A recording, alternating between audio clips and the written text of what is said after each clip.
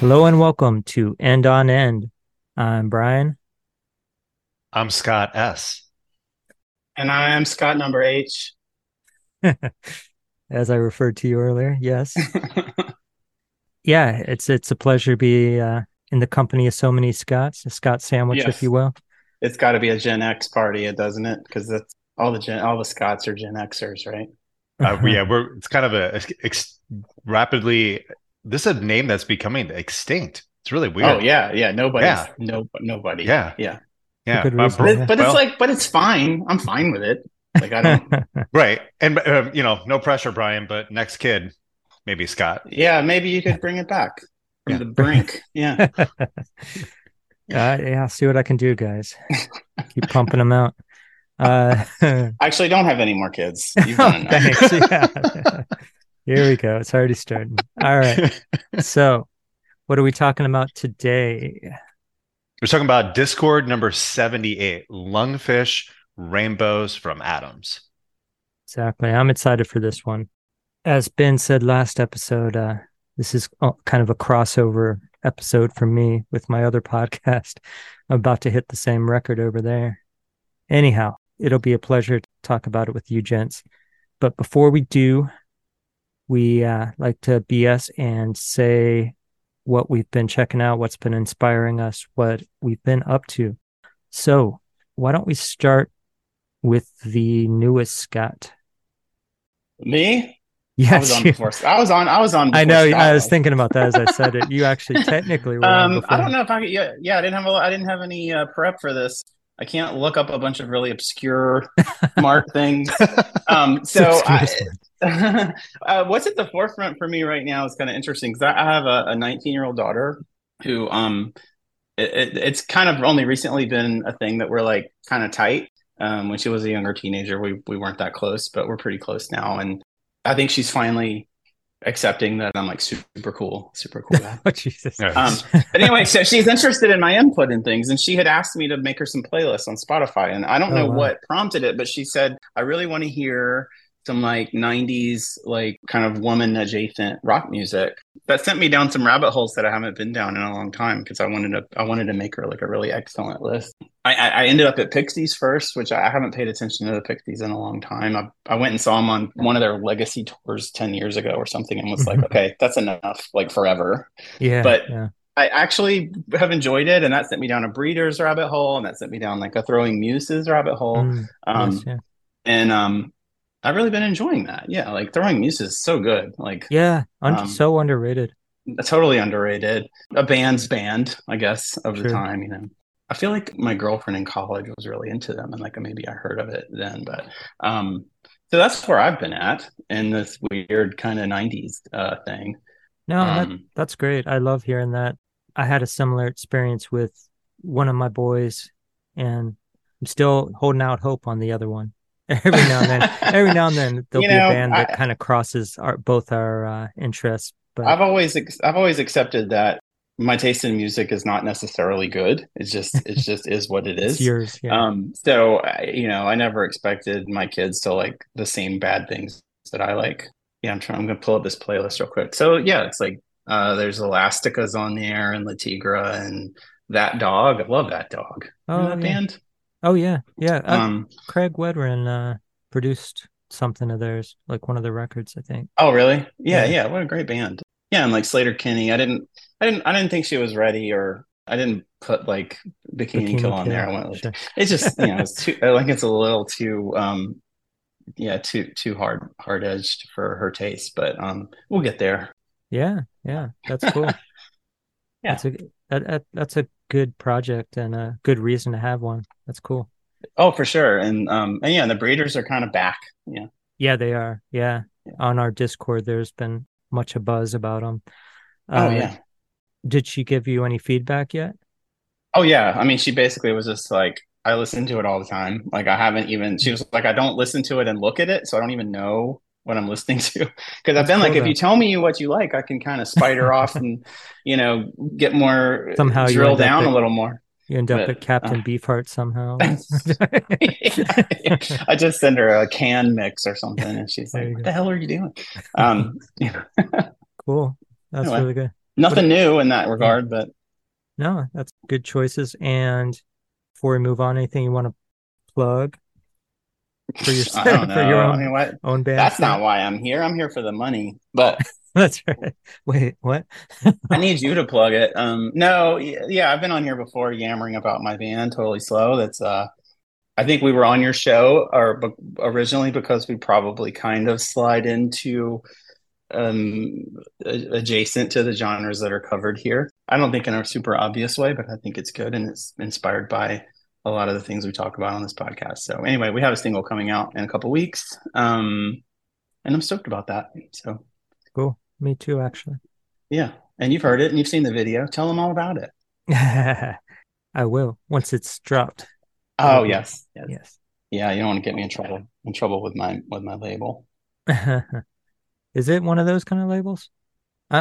We don't have to put this. No, I don't think so. They haven't. They're putting out another album, and you know how much I talk shit. So if we made it through the first one, then we're doing it again. Don't you dare! I know where you're going. You're not going to go there. So what I've been checking out is the new. No, I'm just kidding. But we can point out that our next album was going to be partially released by Anti-Flag's record label. So a little bit of gossip and drama in there. So Jesus, that's right. That was a bummer. But we're fine. We're moving on. Yeah, so that's it. Cool. I can't wait for that. Yeah, bands today, man. You guys, I know you're old, but come on. Bands used to put out an album or two a year, plus 2 or 3 7-inches in between.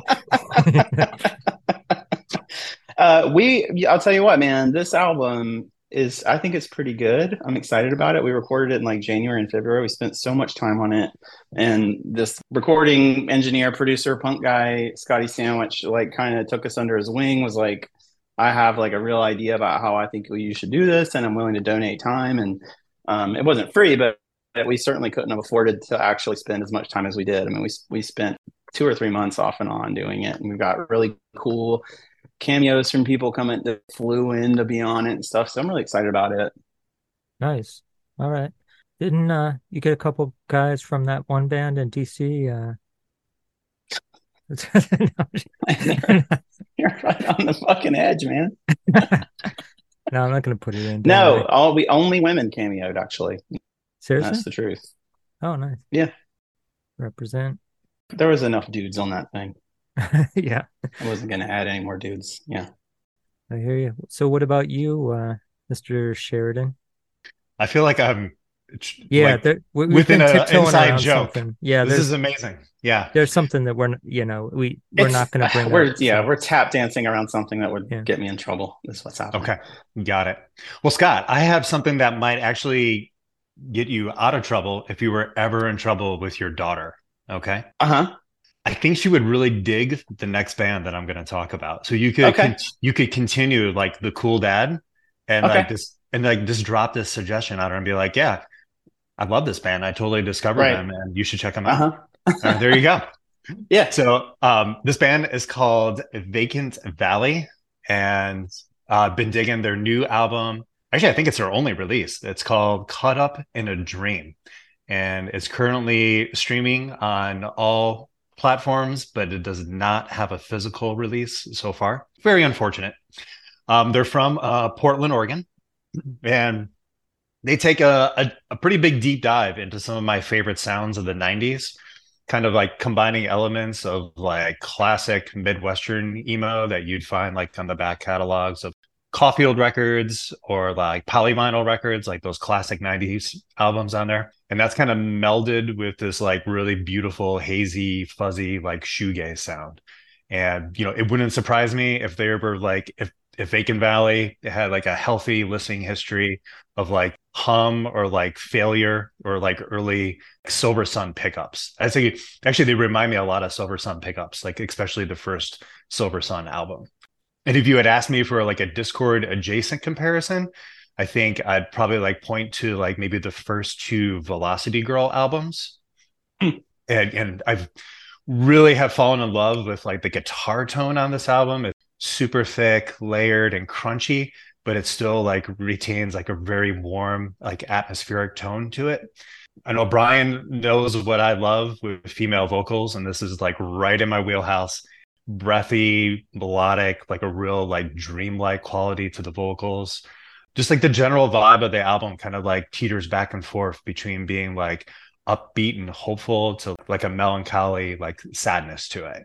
And kind of going back to like previous conversations that Brian and I have had, and I'd be curious about how you like to do this, Scott, if you kind of follow our same thought process. But I like to like immerse myself in music during like a particular like time of the day or like a particular like season. This album came out at the right time because now I do like a lot of walking. So perfect soundtrack for like these like beautiful autumn walks that I take in the evening. And so this has kind of been the soundtrack for that lately when I'm not listening to Lungfish and prepping for this episode. So this is like a definite contender to sneak into my top 10 of 2023. Awesome. Where are they from? Because there's a few Vacant Valleys. This Vacant Valley is from Portland, Oregon. Okay. Yeah. Got it. Whenever you say shoegaze and breathy female vocals, I know Scott's like salivating. And flip side of the coin here, guys. I'm going to go a whole hell of a lot darker here. In the past, Brian has shared a lot of like some love for some like heavier, darker bands on the podcast, like Primitive Man, Ken Mode, Full of Hell. I'm sure I'm missing other bands, Brian, just to name a few. And that's probably not what your typical end-on-end listener goes to very often. So I've always been a little shy on these episodes about unveiling some of my heavier musical interests on previous episodes.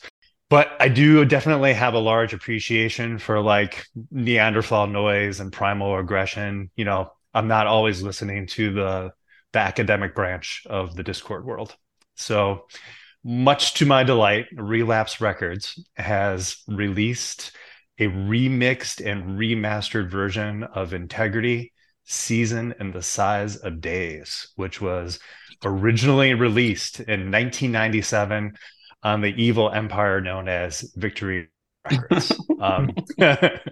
This reissue comes with completely new artwork designed by the singer Dwid. And my copy is currently sitting somewhere in a warehouse. The shipping label's been printed, but it hasn't actually entered the postal system yet, which is like driving me nuts. But over the course of the last 35 years, Integrity has been together. Dwid's been like the lyrical, visual, and musical architect of this vehicle that's like steeped in like the occult, horror, apocalyptic tales. So Seasons and the Size of Days is the last album and what's generally considered to be the classic 4 albums, which featured the brothers Aaron and Lenny Melnick on lead guitar and bass.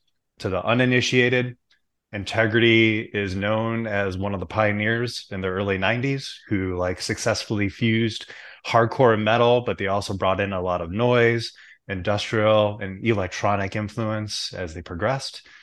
In Integrity interviews, Dwid has always been really consistent in citing Samhain, Joy Division, Mighty Sphincter, Japanese hardcore, like Ism, and like Septic Death.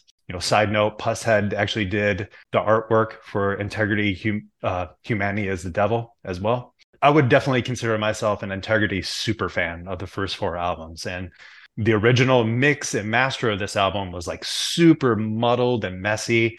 Like they had ran out of funds when they were recording this album. So this remix remaster just unveils like a whole different like vision of like the instrumentation to like a much higher degree, like just like crushing metallic riffs. Dwid's vocals sound like a demon unleashed. The drums sound super crisp. The last song on this album is an electronic noise track, which has the final sermon delivered by Jim Jones. It's being broadcasted over that. So I couldn't think of a more perfect, unsettling way to end this album. And my favorite Integrity show ever was in 1997. I saw them in Cleveland and they were playing this place called Peabody's. And the lineup was like insane. It was Neurosis, I Hate God, Dead and Gone, and actually even Warzone played. and Integrity, which is really weird that Warzone like was on that bill. Yeah, that's It's like super scary bands in Warzone. And when Integrity was playing their song Darkness, the entire power grid in this area of Cleveland went out and the show had to end. And it was just like it was like poetic like justice. It's like boom. Integrity knocked out all the power in Cleveland. But yeah, those are the records that I've been like really listening to while, like I said, aside from Rainbows from Atoms. Yeah. Both two sides of two extremes, it sounds like. Two extremes. That's kind of how I normally like to roll, to be honest with you. Yeah, Integrity I like. And it came to them late just because of the name. I was like, oh, they're just gonna be right. cheesy, youth core. All right. Well, for myself, I got a band that I'm trying to think how I found them. Oh, because last episode with Tar, they had a box set that came out not too long ago on Chunklet. And and Chunklet, I used to love the zine when I would find it. It's just hilarious. It's like Mad Magazine about hardcore, but really intelligent too. It's so good. I still got a couple issues somewhere. But anyway, I checked out what he's been putting out and ordered a couple things. And one of them is this band I'd never heard of. And when I listened, I was way into. They're pretty young guys. This band called, I believe it's pronounced Van Gas. It's one word, Van Gas. But they're from Atlanta. And I ordered their record. He only put like 100 and something copies out, but there's still some on Bandcamp. Came out a few months ago.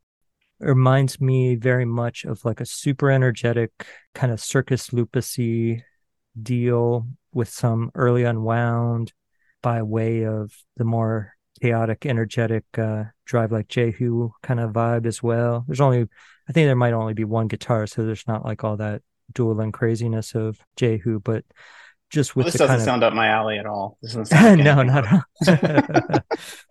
They're really good. Vangas. Yeah, exactly. I always think of Vangelis when I see that name, but nothing like that. The vocalist has a cool intonation. You could tell he's listened to all these bands, but he's not aping them. Great distorted bass tone, cool kind of stuttering rhythms and aggressive angular guitar. It's all good stuff, man. It's not rewriting the playbook by any means, but it's done by young people and it sounds like it, and in the best of ways. So I was pretty stoked on it. Awesome. Yeah. So there's that. And the only other thing I'll mention is very Discord adjacent. There's a podcast I discovered called Beyond Believers, which is about Elvis Costello. So, okay, maybe not so Discord adjacent, but I've been really enjoying it. They do deep dives on all the Elvis Costello catalog and some of the rare tracks, etc. But I don't know. They do it well. There's so many of these shows out there, us being one of them. But I like this guy's take on things. That he gets good guests, has good conversations, and first episode or two I was enjoying, but you could see his confidence growing in each episode, and it made me think of myself. I was like, there's no way in hell I'd listen to the first 10 or 20 of End on Ends without cringing. So, I get it.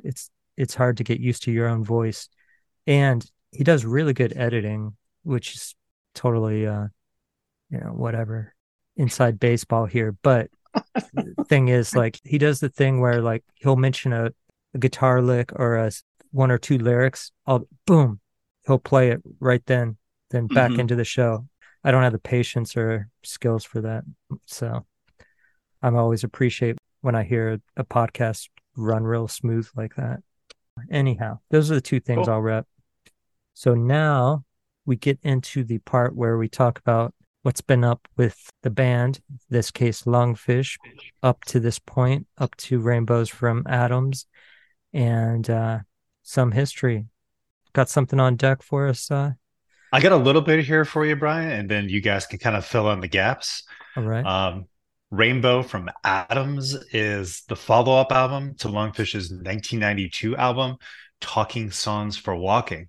However, you may recall, Brian, that the last appearance of Lungfish on End on End actually occurred on December 30th of 2022, where you, myself, and Dr. Drew, we discussed, analyzed, and celebrated Discord number 66, which is the CD, which featured Talking Songs for Walking and Necklace of Heads.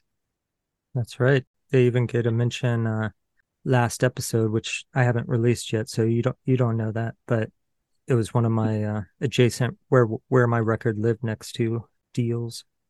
So, right on. Yeah. Rainbow from Atoms was recorded at Inner Ear Studios on October 27th and 28th of 1993.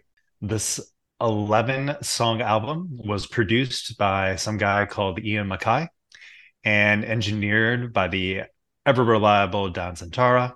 It features Daniel Hicks on vocals, Asa Osborne on guitar. Brian, is it John Christ or Christ? How is his last name pronounced? I've heard both, honestly. Okay. And I want to say I've heard Christ, which sounds strange and it doesn't look like it would be, but it. Yeah. Yeah. We're gonna go with Christ because I feel like his bass playing is really special on this album. Yeah, for sure. And Mitchell Feldstein on drums. And we are nearing the end of John's contribution to Lungfish. But, like I mentioned just a little bit earlier, in my opinion, he gives us many standout moments on Rainbows from Atoms.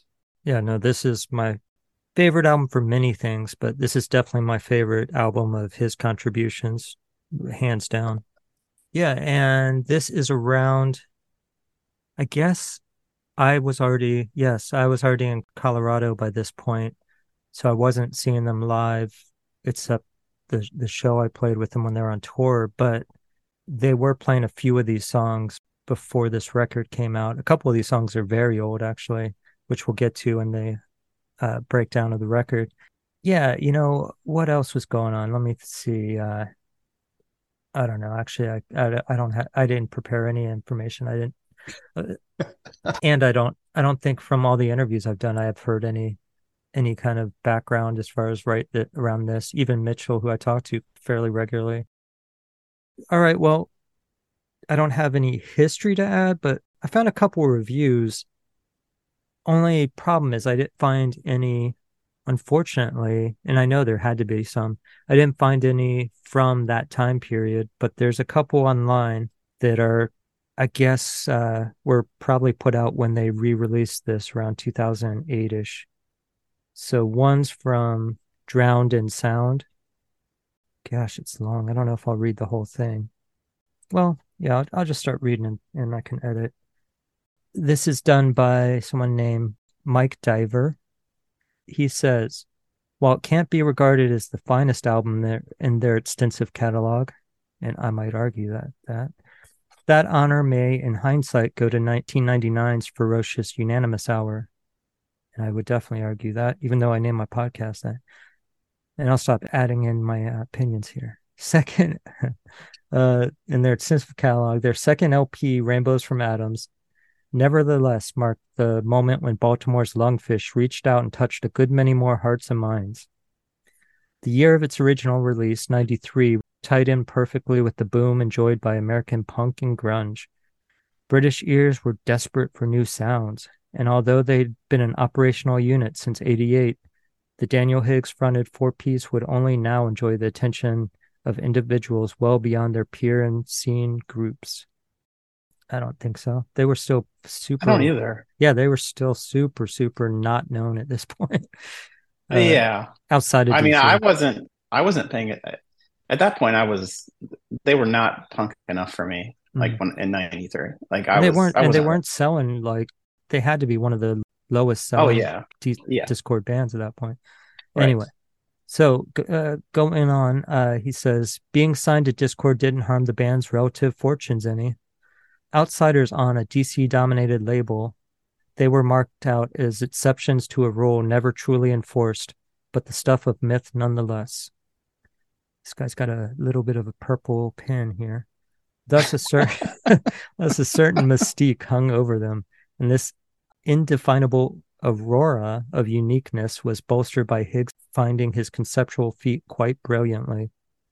For sure. Creation Story, falling in the middle of the proceedings here, is a song that comprises a solid foundation for the frontman's reputation as a lyrical force of nature. Lungfish came to a community from outside of it, their stuttering guitar lines in perfect sync with what Ian Mackay and company were hearing in the Capitol.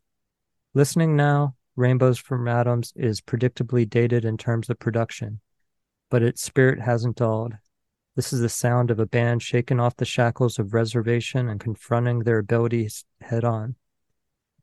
And it goes on. The best songs are still the quick fixes. Axiomatic, You Might Ask Me What, and Mother Made Me, for example.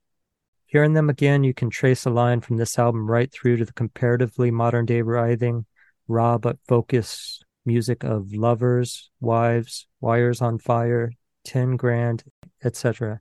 Post-millennium bands that have been and gone or continue to be, who quite evidently take or borrowed a cue or two from these masters of power through restraint, tension building, whose work was left to explode at instances unpredictable. But there's not a bad song on Rainbows from Atoms, really. Granted, it's not the match of their band's third, Pass and Stow, or their aforementioned and unexpected at the time, Zenith. But outside the context of such fine company, this is an album that, even so long after its initial release, buzzes with life and ambition. Blah, blah, blah. Yeah, little long-winded, but fairly well-written, and I would argue with the specifics, especially the albums he likes better, but I think he gets the gist, what was going on with them at the time and their place amongst things, amongst the culture of the time. Oh my God, there's a beast to your... It's a giant cat. It's like a zoo over here. I know. Then there's one more that I found from recordcollectormagazine.com. Again, from 2008. So that must have been when they did put out a reissue. And they give it 4 stars. Nice. So they say, who wrote it? Let's see. Reviewed by Spencer Grady. And Spencer says, formed in 88 in Baltimore, Maryland's LUNGFISH are disciples dedicated to a decidedly singular vision. Their highly hypnotic vistas are propelled by circular riffs and motoric rhythms that seem destined never to arrive at the journey's end. But it's the voice of the group's shamanic poet and frontman, Dan Hicks, who is the focus of this album. His enigmatic lyrics dealing with birth, check out the beautiful mesmeric Creation Story, and death, Open House, and everything in between are brimful of exotic, often baffling lyrical imagery. Then he quotes the line, "A fish realized it held a monkey inside itself, and it spelled it on the beach in a larval salamander form." Then he goes on, "No matter how surreal the going gets, each and every line is delivered with nothing but the utmost conviction. Higgs's performances are studies in controlled energy and shimmering beneath the surface tension. With the band currently on an indefinite hiatus as Hicks pursues an absorbingly eclectic solo career, it may be a while until we hear anything new from these meditative missionaries. Still, listen to the stridency of Fresh Air Cure, although there's a typo, they write Fresh Air Cube. It's pretty funny. It only makes us hope that that time comes just a little bit quicker. To quote Higgs himself, we're ready already." That was a funny review. Pretty good, actually. I like that one better. So, yeah, that's what I found. And I should have took more time and dug through my old zines, because I'm sure, I tried to look up Maximum, and I don't know if they reviewed it. It might not be punk enough. And yeah, I don't think they would have. I know, especially at that point. And I'm not sure, was Punk Planet around by that point, by that time? No, not 93. I think that's too early. I might be wrong, but that seems too early. I know. I think it's right before. So yeah. Yeah, Punk Planet, I think, started it in 94 or 95. I can't remember exactly. Right. Yeah. That sounds right. Yeah. Okay. Well, I want to say before we get going. Yeah. in my own form of purple prose here. Oh, good. That I am, like I said, I'm a little bit recent to LUNGFISH, not recent like the last couple of years or anything, but I definitely wasn't into them for these first two or three albums. Like, When did you come on board? um, I think it was probably like late 99 or 2000, probably. I started popping it in at work. That's when I kind of started doing coding as a job. And I was always looking for things that were a little drony and repetitive.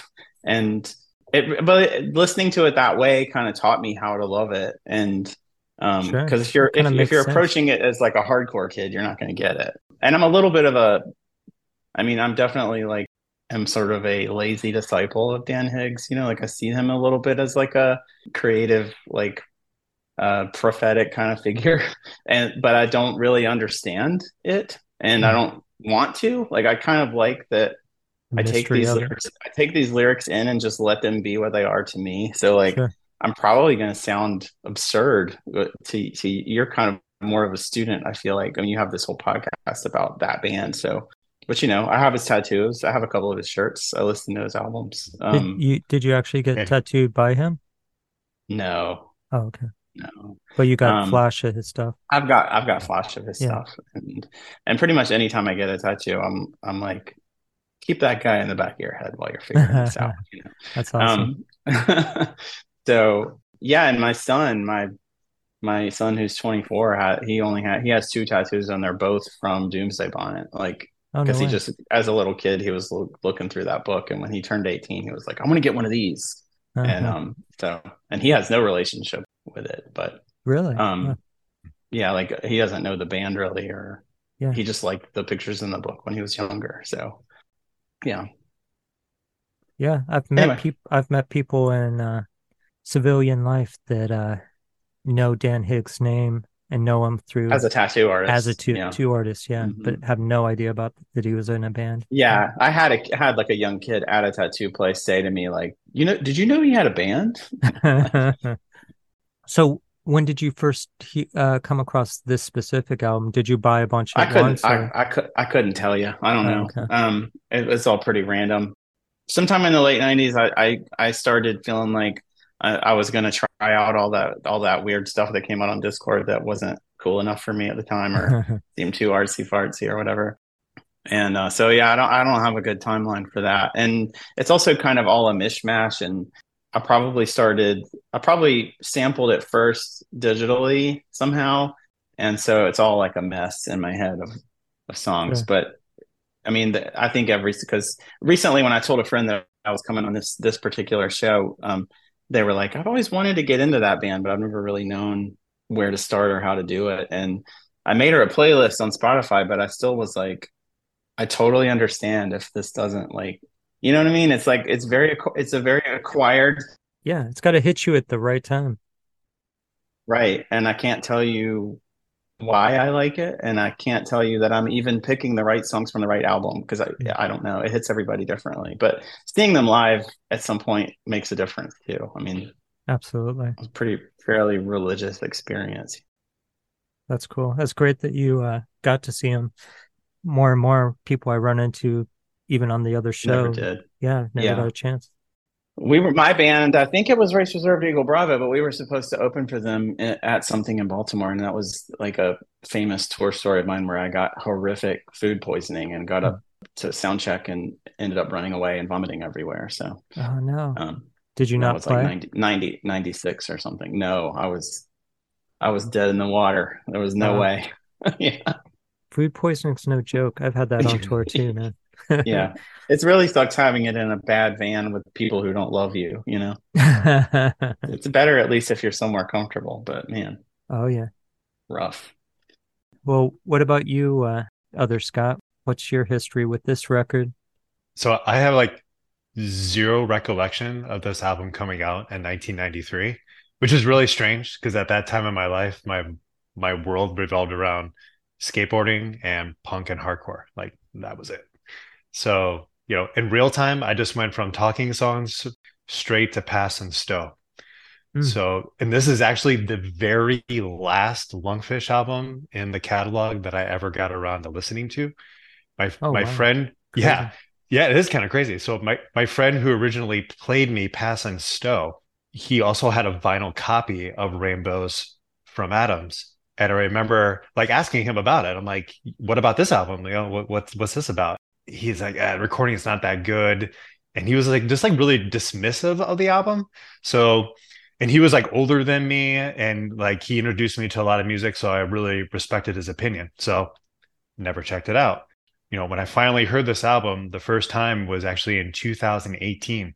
And that's when I kind of like started this like little tradition of mine where I'll find an artist with like a deep discography, start listening, and like I like to go in chronological order and just methodically run through the catalog because, you know, Mm-hmm. it's really cool. Like it can be like a really rewarding like listening voyage, you know, going through this catalog in that fashion because you can see like a rise or decline or an evolution or you know a stagnation of a band's sound and direction. I felt like Lungfish was like a perfect recipient for this experiment, Hmm. for this deep dive, you know.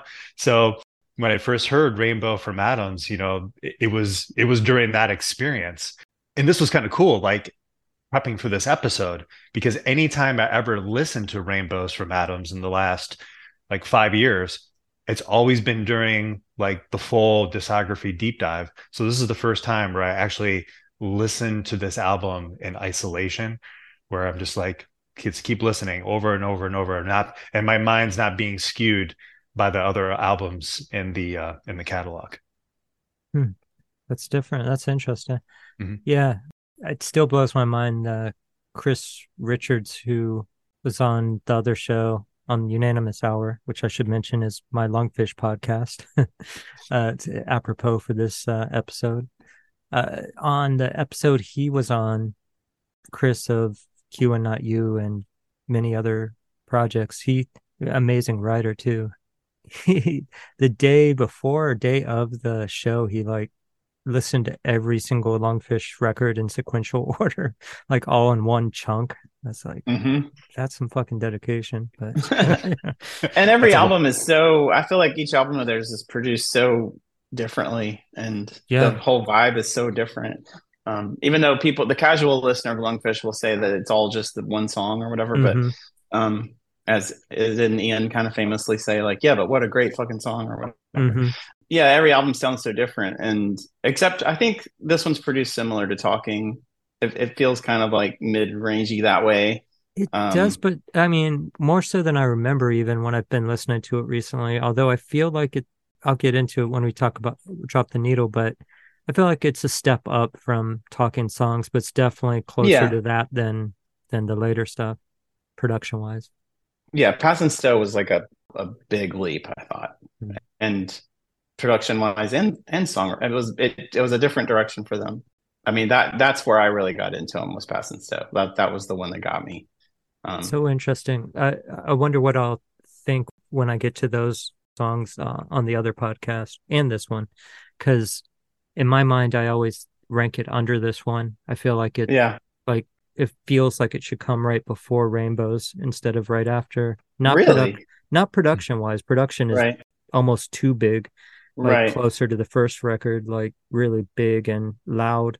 But yeah, songwriting wise, I feel like it's definitely above Talking Songs, but it's way more just straight, aggressive, loud, you know, Well, turn when up and you, go. I know this isn't on topic, but when you get to Pass and Stow, I have a very weird take, which is that I feel like at that time, I'm looking up now to make sure I get the record name right. Oh, so I feel like Lungfish leaned into a vibe, and they do it towards the end of Rainbows, even that reminds me of Psychedelic Furs, which Oh, might make weird. no, which is weird. But if the All of This and Nothing album of Psychedelic Furs, it's like their '88 album, and it might just be something I hear weird because I happen to be someone that makes music, so I hear music in kind of a weird way. But like, there's a flow and a vibe that is so psychedelic first to me. And I know if I played them next to each other for anybody else, they'd be like, "What the fuck are you talking about?" But I'm gonna have to go back to it yeah, because I keep that in the back of your mind. Yeah, it's been a while since I've listened to Psychedelic First. You know, I had a big affection for them. I've got all their vinyl, you know. yeah, I love all those late '80s albums of theirs. Yeah, Yeah, for sure. Interesting. All right. Well, On that note, psychedelic first, let's go ahead This and is why drop you them. bring. This is why you bring me. I bring. Yeah. I hope the listeners are enjoying the last appearance of Scott Hicks on. Well, I want to. Can I say one more thing, Brian? You can edit this out if you want, but No, go for it.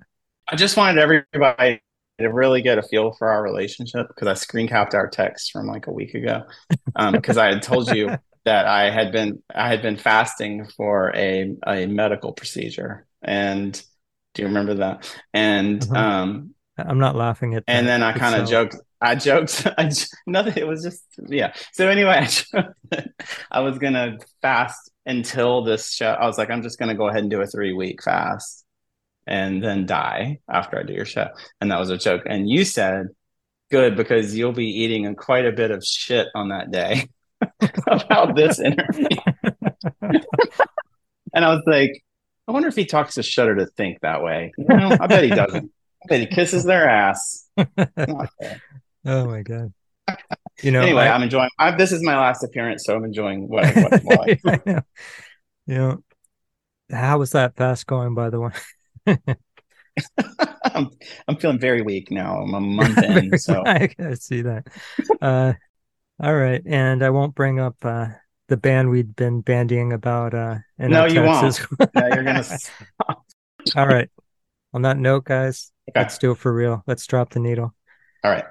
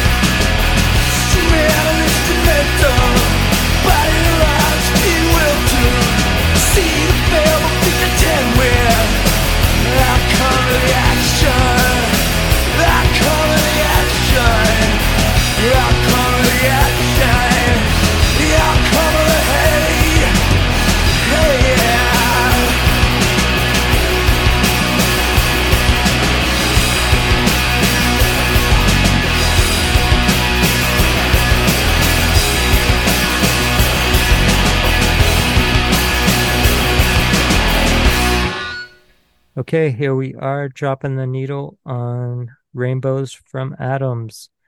And the first song is instrument, but let's first do as we usually do and kind of talk broad strokes of the record as a whole. What's your bird's eye view take on the record, first impressions, that sort of thing? My broad stroke, I do agree with my old friend that the recording is a little substandard. I feel like it could use like a little bit more low end for my taste, for my personal taste. I think it's kind of thin. But this album, Do you I think mean, you it's guys, as thin as I thought Talking Songs for Walking was razor wire thin, like as thin as you could I, possibly get without I, God. I would have to revisit Talking Songs because it's been a while. But I think this would be like a close second then, if that's the Mm. case. But this album, now it represents to me, especially, or, like I said, over the last like week or so, I've been locked in on this album. It's like the bridge or like the crossroad of the higher energy, louder volumes of the previous material of like, a lot of soaring melodies. It's got more of like a upbeat rhythms to it. And then on this album, they're kind of entering a little, we'll dive in more, but more like sparse, minimal, ominous, hypnotic material that they eventually evolve more into. And Daniel's lyrics, for the most part, are like a little bit more like cohesive here for me. Like there's like a definite spiritual vibe that has like really taken like permanent root here.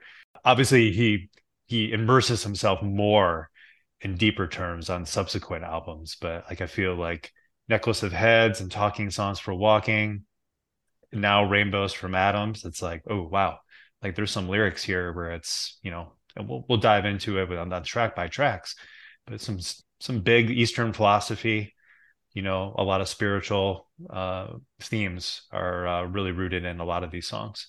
Bullshit. Yeah. I'm just kidding. Just kidding.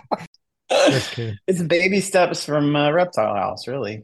Like each record is like a little. It's like he's getting away from that, Mm-hmm. that more kind of on the nose thing than into these abstractions. And this album has a lot of abstraction on it, Oh but it yeah. also has a lot of nuggets of wisdom. These lines that are kind of could be cross stitched over your super hip grandma's toilet. Um, Yeah. Yeah, um, no, 100%. And I would go even further and say that this album is, and of course, because the title of the album makes me think of Thomas Pynchon, but there's some Thomas Pynchon type of thing going on with the lyrics, with the mhm. science fiction, political, utopian, dystopian, all this stuff going on, and of course the spiritual stuff. But it seems like his lyrical ability just like explodes on this album compared to Talking Songs. Talking Songs had some good moments, but it was like so much more linear. This seems more Yeah, multifaceted, there's multi-layered. not going to be any like my full heart kind of stuff on this. Right. Like Yeah, there's almost that stuff seems almost poppy once you get to this. absolutely. Any other overview thoughts from you, Hicks? No, let's go forward with the songs. I'll just say for myself too, I almost feel like I'm going to be the defender now of the production, even though I don't think it's the strongest production. I don't think it's the weakest production they've had. And I feel like the guitars get bigger. I mean, as time goes on, but they actually sound way better on this than the last album. They sounded very dry and small on the last record to me, super compressed. They're Yeah, a little more layered, a little more dissonant, this accentuated on band the. is a band where you can really like, Scott, you were talking about how you've been listening to the whole discography and how you can just really hear them figuring it out on each record. Because it's almost like because the thin sound, like I think sometimes the thin guitars really works for them when they put the really big bass under it. Yeah, yeah. Unanimous Hours kind of the guitars are really shrill a lot of the time on Unanimous Hour, but That's what I was there's thinking so too. there's Yeah. there's so much bass under it that it works. Yeah. It's interesting 'cause that's one thing about when I was thinking about the production, because there's some later albums I think have good production, but until Feral Hymns, I feel like they didn't have their actual natural sound production of what they sounded like Mm-hmm. live. Because I love the production on something like Sound in Time, etc. But when they played live, they wouldn't have Didn't that sound like that. sound. Yeah. Yeah. So yeah, they're kind of hemmed in, I think, by Ian and Don's thumbprint, Mm-hmm. on these records in different ways. You can hear them kind of try to wiggle around it, but not, Right. to varying degrees of success. You walk into Inner Ear and they just hand you an SG and a Marshall and they're like, you're fucking playing. This is what you. Yeah, right. Uh, exactly. And the drum sound. The drums are one of the big motivating factors as far as what I hear of the big change that happens very late in the catalog versus now is the drums have a very specific sound in this time period, and not on Lungfish's part, but on all Discord releases part. So anyhow, yeah, let's get into the songs too. So, and I'll preface by saying as well that up until, recently, which it's kind of me tossing my hands in the air about it in general, but this was my favorite album for a long time of Lungfish. We'll talk about why as we get into this. So, well, your taste is wrong. My taste is wrong. Yeah, that must be it. Yeah, yeah. So let's tear this thing open with instrument. Who wants to start us off? Well, first of all, DC bands really like calling things instrument. It's just yeah, right. I'm sorry, Scott, go ahead. I was gonna say, right off the bat, we're welcomed on this album with this like towering, heavy, raging, repetitive riff from Asa. And when I hear this riff, it instantly actually brought me back to the main riff that drives the song Broadcast off Talking Songs. This like singular, driving, powerful riff, even though that it's a pretty aggressive riff by Lungfish standards, it still retains that like special quality where they just like lock you into that like hypnotic state. And I would have loved to have experienced this riff in a live setting. Makes me really jealous to those who did, because unfortunately they avoided me throughout their tenure. But they avoided you. Yeah, and I love. You should definitely take it personal. Yeah, I do. I do take it personal. Yeah.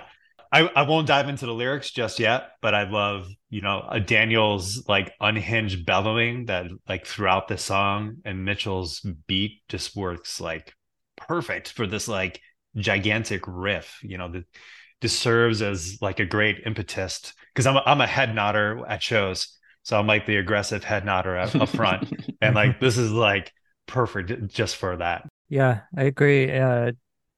Although I hear what you're saying about Broadcast, although I feel like Broadcast is way more digging into the dissonance, whereas this is, I never thought about it till recently, but I'm like, just the guitar sound and tone is it's opening up and playing all those open strings along with the riff on that one chord. It makes me think of Husker Du, and Dan's vocals on this are great. It's one of my favorite pairings of vocals and guitar riff of Lungfish. Like, it's just so natural and sounds perfect. And yeah, it has to be the first song. There's no other place it could be on this record. My old bandmate, good friend, Spencer, who is on the current episode coming up of Unanimous Hour, he was reminding me of this video I loaned him that I've still got of Lungfish, that's not really a circulated one, of them playing in DC at, I think, St. Stephen's or somewhere right before this time, and they open the show with instrument, and it's instantly you see the first like 4 rows of the crowd, everybody's heads like in unison going. It's definitely one of those. Yeah, it's the perfect opening track, I think. I'll tell you, I got the lyrics wrong. I wouldn't say wrong, I just never paid attention. So like when I actually sat down and read them for the show, I'm like, oh, there's actually like a kind of thought going on in these lyrics. They're very posy. Posy, I know. Very like, you can do it. You can do it. Yeah, and it's got that vibe. Even the music is it has that has a somewhat uplifting quality for Lungfish. Yeah. I noted here, succeed or fail, but be content with the outcome of the action. I'm like, that's very cross stitchy, Yeah, it could be it could be a "Can I Say" lyric or something. It could be. Dave Smalley could have written that. Yeah. That was my favorite line in the song for sure. It was like, be content with the outcome of the action, because looking through like a Buddhist lens, you're accepting the outcome. You can't change what happened, but you can change your response to what happened. It doesn't have very many lyrics. It's like a haiku almost. Yeah, it absolutely is. But it's got more lyrics than I actually hear when I hear the song. I'm like, oh, okay, there's actually a few more lines. Yeah. Anyway, it's great. I love it. Then the second track, which I think this is a near perfectly sequenced record, minus the second track, which is a really fascinating track, but it's so weirdly placed because you've got that anthem that opens the record on such high energy. Then you go into this seasick dirge for the second track instantly. It's like very, very jarring. And that crazy bass line. What a crazy bass Oh, line. yeah. Yeah. I mean, every bass line on here is pretty crazy when you think about it. Yeah. I was thinking about like some of them seemed really exhausting to just loop for 4 minutes, you know? Yeah. Yeah. Yeah. I felt like if like instrument was like a throwback to the earlier catalog, then Mother Made Me is a great preface for like what is to come. Because like you just said, like the song just creeps along in this like slow, like brooding, eerie atmosphere. And I think this is like another like Asa gem, like this riff. I think you said like it was like maybe like haunting or something like that. It's like this haunting, like tangled riff that like slithers along. And I think it complements Daniel's lyrics really well in this story. I think like halfway through the song and only for like 20 seconds, like Asa plays this like beautiful dissonant riff, and I just don't want it to stop. And it's like one of those like great tricks as like a songwriter, where you recognize that giving the listener less is better than giving too much. And yeah, get you like craving for more. And I was like, like I wanted him to play that riff for 20 more seconds. Yeah. It is very seasick. It's like a sea shanty, like a gothic southern folk sea shanty. And Yeah. even the lyrics are kind of that too. Oh, Yeah. absolutely. I didn't revisit talking too much, so I don't remember, but it seems like this is like the first time he really gets into that sort of organic, like gory kind of lyrics. They get kind of viscerally about organs and Oh, right. The body mothers horrors. and yeah, almost. But it's not. I mean, I don't find it disturbing at all. But No. I don't know if he did that before. That this feels like the first time we heard him doing that visceral gore in the songs. Visceral, sexy gore. Yeah, Sexy gore. there's Yeah. always a little bit of sexiness to it too. But I love how vulnerable his voice sounds on some of like the lines in this song, where it feels like there's like a few words where his voice sounds like it's on the verge of like cracking. And I also like with the lyrics, how you referenced the lyrics, Scott, where he switches like the narrative voice in the song, where he's talking about his mother, and then he flips it like 1/3 of the way through the song, and then it's the mother speaking of the son. And I thought that was like really cool how he did that. Yeah. And also goes into omniscient narrator talking about the locations too. Well, I guess it's not omniscient because it's probably, I imagine, in his mother's voice, talking about the sidewalk leads to the city, these tracks lead to the country, road to the harbor where your grandmother swam, et cetera, et cetera. I got to be honest, like, it's weird. There's almost no Lungfish song that I honestly don't like, and I don't dislike this song. I love the lyrics and his vocals, but the music really does make me almost feel vertigo listening to it. It's like it's too much uneasy. I feel uneasy. It's such uneasy vibe. But the lyrics are amazing, and I like his singing. And apparently the song is about, his mom had just passed and he wrote this song. So it's super touching, and kind of going into the whole thoughts of what someone passes on and what continues through the family line. And Brian, you can edit this out, but I feel like I would be letting down our end-on-end Vulture Feather PR campaign. Yeah. If I didn't mention them during this episode, but it would not surprise me if this song served as a possible, inspiration for like a few of their songs that are a little bit more on the eerier side of things.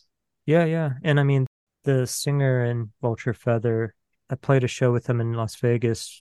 It was like a couple bands, but he was solo and I was solo, but he was just playing a harmonium, Hicks style. And he put out a record of that. I can't remember what the record's called, but yeah, he definitely had that vibe then too.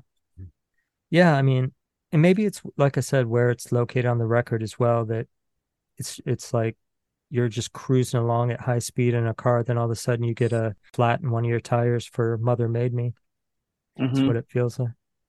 But then we get to one of my I'm going to say this over and over again, I feel like, but one of my all-time favorite songs of Lungfish. Like, I never get sick of hearing, and it's grown on me more and more over time. Like, at first I thought it was too similar to some other songs, but I love Abraham Lincoln Oh in yeah, that such a good song. song. It's And so yeah. perfect. Yeah. Well, I love the vocal melody. I love the way that I mean, yeah, this song like actually sounds like it's produced right to me. It's totally produced. Like Yeah, everything the just production's perfect. everything fits together. Everything fits together just right. And I've always loved this song. Yeah. Yeah, yeah. And Well, like you were saying, with the thin guitars working for certain things, like on here with the just little guitar line that happens here and there, like right. totally works with it's kind of golden and small sounding to me. hmm And he kind of gets into his, I don't know, there is like a historical fiction vibe to the lyrics. It's funny because I'm not usually much of a lyrics person. Like that's the last thing I really hear in a Hmm. band, but not with this band.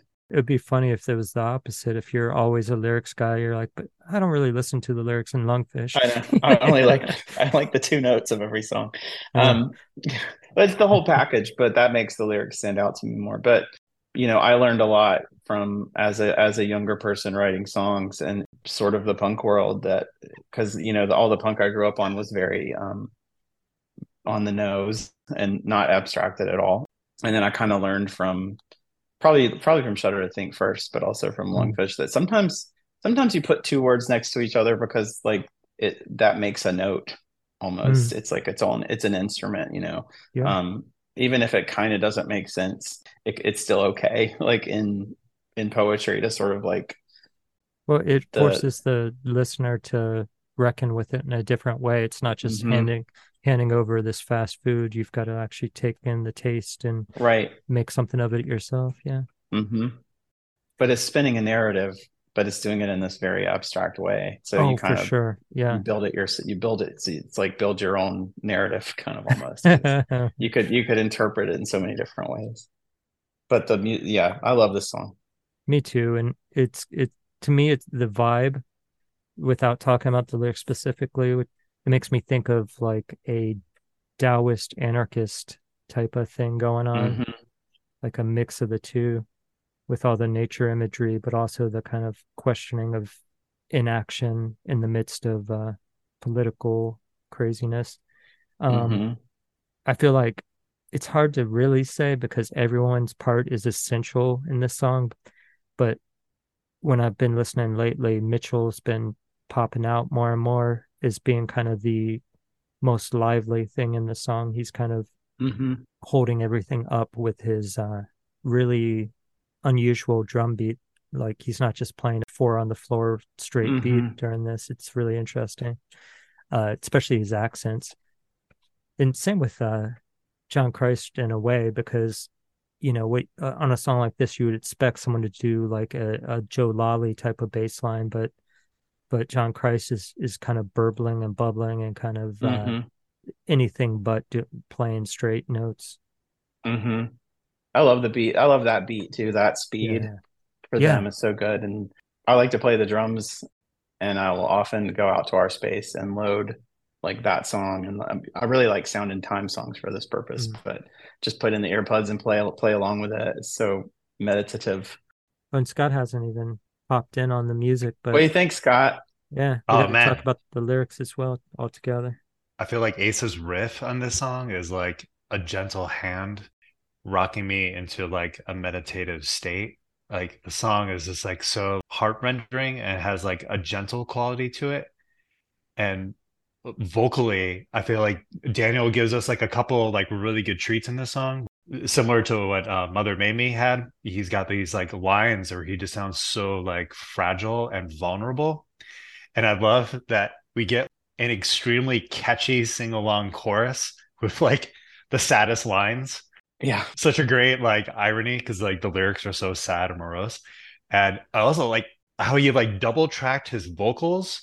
And I feel like that has like an amazing effect on this song because hmm because like Well, one vocal well, track. let's wait. Oh, okay. It's not for sure that he double tracked Okay. his vocal. I Well, think that's Asa actually doing the backups. oh, well, then he does a great job. Yeah. They have very similar attacks vocally, but Ace's is a little bit higher range than Dan's. Okay. Because I Yeah. just love how like borderline emotionally unhinged like that vocal track sounds. Mm-hmm. So great. And you know, the lyrics, it's like you guys like have already like kind of touched on it. Like the lyrics just like really steer and guide like the overall ambiance of the song. Like this conjures like these feelings of, for me, it conjures up feelings of like deep sadness. And the music is kind of like accentuates that feeling that I have. But like the lyrical gem for me is on this album where he says, "What's going to free you to see what you were always free to see through?" And man, that's like such a punk line. Like that line Mm-hmm. like epitomizes, you know, seeing through, Brian, you'll like this, you know, kind of like seeing through that veil of Maya, you know, Mm-hmm. what's gonna take you to see that? And yeah, this song, like you said, like both you guys, so like perfectly just like hit on. Like this is such a highlight track. This should have been like track number 2, in my opinion. So Yeah. yeah. No, it's amazing. I think it deserves the hyperbole. And like yourself, Scott, I used to let the song just roll over me lyrically in certain parts of lines, and the overall vibe would be more of what I got in certain lines. But reading it on the page makes me think that yeah, it's a call. It's almost it's like the like Scott Sheridan. It's like the gentlest call to action. It's pastoral, but at the same time kind of uneasy. It's in the opening lines: will you resist the burning urge to burn? Will you refuse your right to choose your type of execution? That cushion that you're sitting on, makes me think, hey, why are you just sitting there? You're going to go one way Mm-hmm. or another. What way do you want to go? On your Yeah. feet or on And your knees, basically, revisiting this album like we are is making me realize how much I was inspired by how he writes these songs, because I kind of do a lot of this. Not as well, probably, but yeah, that's the hit Yeah. on this album. Oh, I mean, there's a couple to me, but this definitely, and just the image of, I love that he held her head to his head and said, like, I love that line, you know, Mm-hmm. holding someone's head close to yours and Mm-hmm. giving this information. And then, the song goes on and kind of has that little instrumental part. And then when it comes back in with, there's a movement on the water, like that whole section is just Mm-hmm. so nice. This is the perfect song, I feel like, for when I'm out walking in the woods around here. It's got a nice, like I said, pastoral in a way vibe to it. Yeah, it's very autumnal too. Yeah, yeah. It's an autumn song. Abraham Lincoln's like a fall guy. I don't know why. It's an He's autumn. He's an autumn guy. he was on that show, The Fall Guy. He was a stunt man on. This yeah. Then we get to a song that with the title of one of my old favorite comic books from the 80s, Animal Man. Mm-hmm. So, man, this is where his lyrics just start spilling out into the cosmos, man. This Uh-huh. so good. This is I'll start us off, I Very guess. biblical song too. It's Absolutely, and which there's quite a bit of that on the record. Musically, it's the strangest because that bass line just should not work on this. And then mm-hmm. with everybody's playing a different type of song at the same time, like that bass Yeah. line with the polka drum beat, and Well, yeah, I then was gonna say it's got that it's got a disco swing, it's like yeah, it made me think of the song Mated from Unanimous Hour, which is so oh, like mm-hmm. Taxman sounding. So what? It's like it sounds like Oh, Taxman. Taxman, Like yeah, yeah, yeah, yeah, it's like that mm-hmm. boom down ba dum boom down boom down ba dum down down. Yeah, It's like that's what yeah, and I comes out mean, of it. and then what Ace is playing over top of the disco beat and bass line Mm-hmm. is like total noise rock, Yeah. it's crazy, and somehow it all works. Yeah. And I don't think there's any like this is one of their songs where it's just those two notes like the whole time, right? I don't Mm-hmm. think there's no bridge, there's no chorus, there's no key There's change little or anything. pauses, but that's about it. Yeah. Yeah. Yeah. And Dan Hicks's or his delivery is what kind of changes the parts. Mm-hmm. And it's almost like he consciously runs out of words. Like it's like some of those pauses. It's almost like it was intentional, you know. It's hard to even go into the lyrics on this because it's just Yeah. so much. And I mean, and to have the audacity to say like, pleased to meet the man, and the woman, and these lines that anyone else would just be like, that's bullshit. That line sucks. But it's so good when it comes from in the context of Dan Hicks. But also this song has one of those Grandma Crochet lines that's one of the best, life lesson lines on the record. Which one's that? At the very end when he says, this life I'm living is a vision I'm having. The life you're living is a vision you're having. And if this vision is such a blessed thing, we've got to see the blessing in everything. Oh, wow. Yeah. Boom. Yeah. Such a great line. Yeah, it's amazing. Yeah.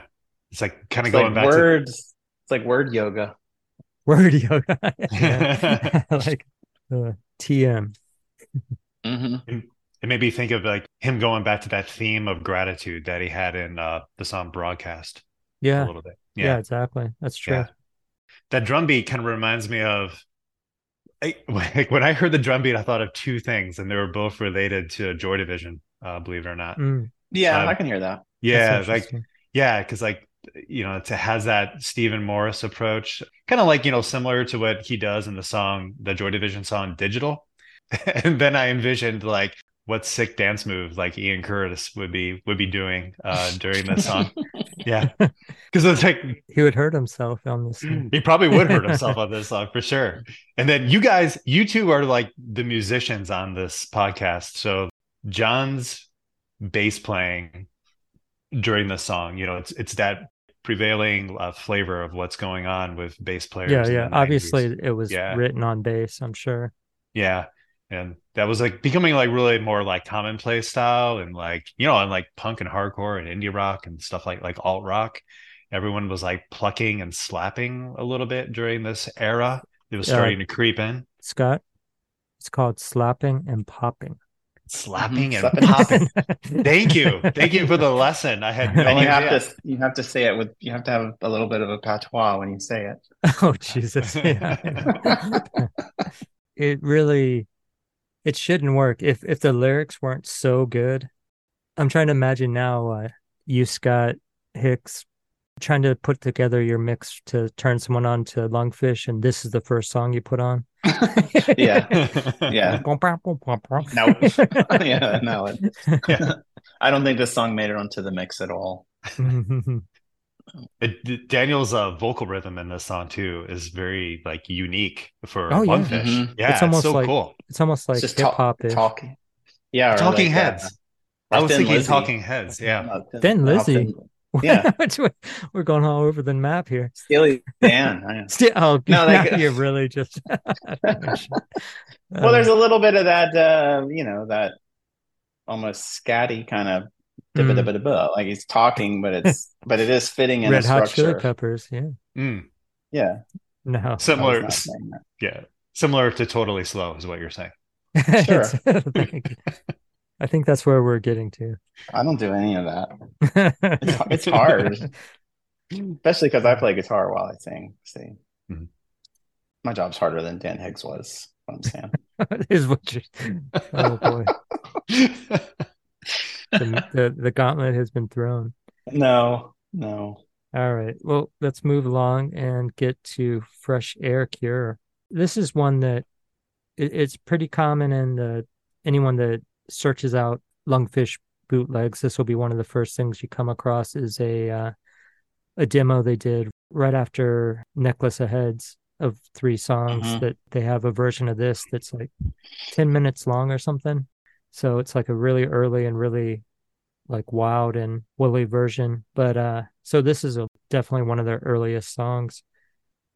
But what a track. Definitely you can tell it's in the same vein, more like talking songs, but I feel like this is a good example of where the production is better than talking songs to me, because on talking songs I feel like this would sound like way more one-dimensional than it does on it's here. Kind of it's a little fugazi of a riff for sure. Yeah, the bass kind of does that, it's I don't know, it's no, it does. Yeah, which also shows that it's one of their older songs because they very quickly got away from the Fugazi influence that they definitely had in the early days.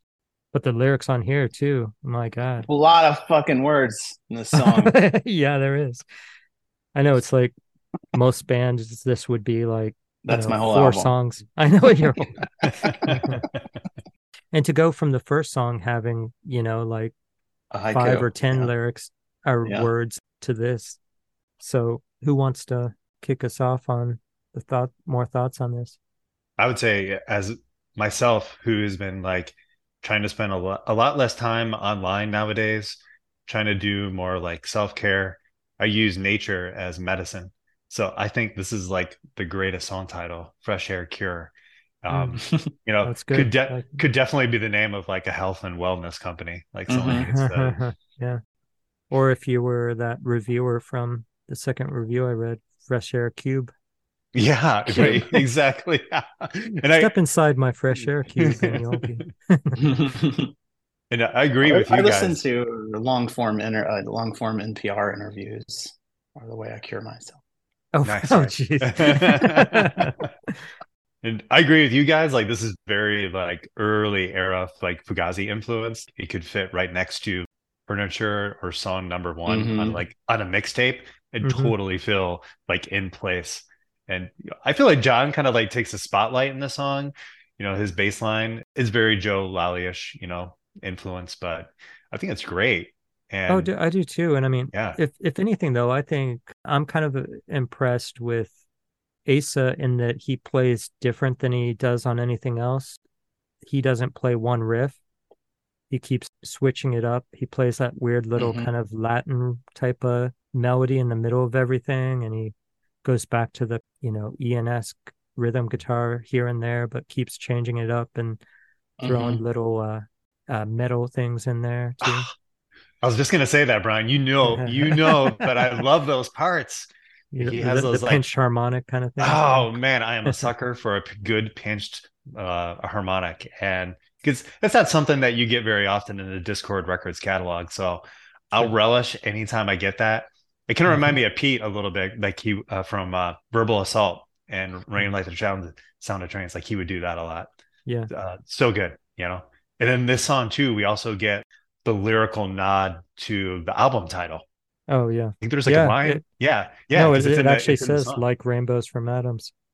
Yeah. It's pretty cool. Yeah. And like, I think there's a line in this one, Brian, where it's like, I live my life just barely aware. I think that's the line, right? No, and it's my all-time. Scott, where are you going? I'm done. No, I just need a glass of water. No, I've said it on the other podcast. It's probably my favorite all-time LUNGFISH couplet. Okay. I keep waking up. I'm halfway there. I live my life just barely aware. Oh yeah. Yeah, I was right. I live my life just barely aware. I love that line. That is, it's like that's like a lot of people, and the fresh air cure, that's like your awakening. That's your enlightenment. Well, but he says he keeps waking up. So it insinuates you're falling back asleep. You keep falling back into the Maya, the Matrix, the whatever. I hate you saying the Matrix now because the right wingers have co-opted it, but yeah. Wow. Daniel, Daniel, it's like he took the red pill. It's like he took the red pill. Yeah. Oh Jesus. Daniel's got to spend more time on the cushion, Brian. So yeah. Now I'm just looking through the lyrics. I his style of writing on it's kind of similar to the early stuff in that it is an early song, but I love the flow of the lines. You can see where the imagery is kind of coming to him, and it makes logical sense. Each type of image comes after the next. Talking about a nation, then astronauts, then, stonemason. But then, I don't know. This is another one that's kind of hip-hoppy in the lyric writing, I think. Especially, too, he's like, he gets very descriptive of like, I get to peeling, I get to cracking up, I get to blistering, I get to twistering, start to bend and break. I like how he enunciates like headlock, so good. Oh, and like one of my favorite lines as well, other than the one that I said is my all-time, is as I'm saying that, I never heard this line, the like a smoothing balm smeared on a dead branch. Soothing balm. I never heard that line. But I like a mountain born of a single thrust. It's so good. Oh, and this is some of the earliest things of his kind of sci-fi imagery with like buoyant external lungs. What a great way to hair end around all. the mouth. The body horror. Yeah. Body horror. And just what a way after all the just like barrage of imagery. The last line is like nothing personal, huh? Yeah. Perfect.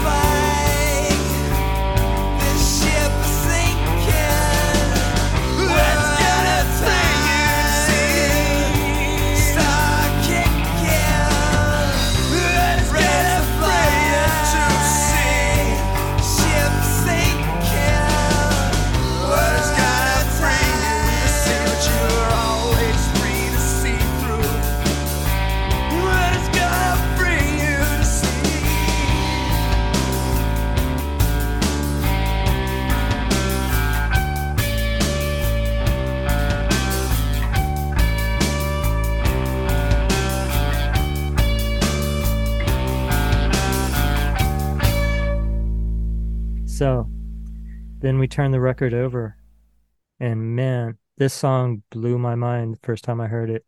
So good. Yeah, and I don't know if it'd be a good question to ask, but I don't think, and I imagine they probably never played this one live, which is kind of wild in a way. It's one of those songs that sounds right out of the gate like I've already heard it 1,000 times. It's like got this Yeah, it's melancholy always been nostalgia there. to it that's like always been there. But it also, I think they probably had been listening to Slint maybe a little bit. Yeah, yeah, There's definitely a Slint vibe definitely. in the Yeah, way that he kind of tells the story too quietly over this really amazingly sad riff. Yeah, yeah. this is another one of my favorite songs on the Yeah. record. I thought about, instead of Slant, my mind went to Moss Icon, because Hmm. there's so many songs in that Moss Icon catalog that's like littered with moments of Jonathan Vance, delivering these like profound poetic statements Hmm. over those like minimal guitar lines. Yeah, although for some reason, I mean, he'll do it occasionally, but this is one where Asa kind of keeps it melodic, even though it's minor key. He doesn't go into any dissonant or kind of bent out of tune type of notes or anything. It's very like linearly, stretched out epic, but in that kind of slow core post rock type of vibe. Hmm.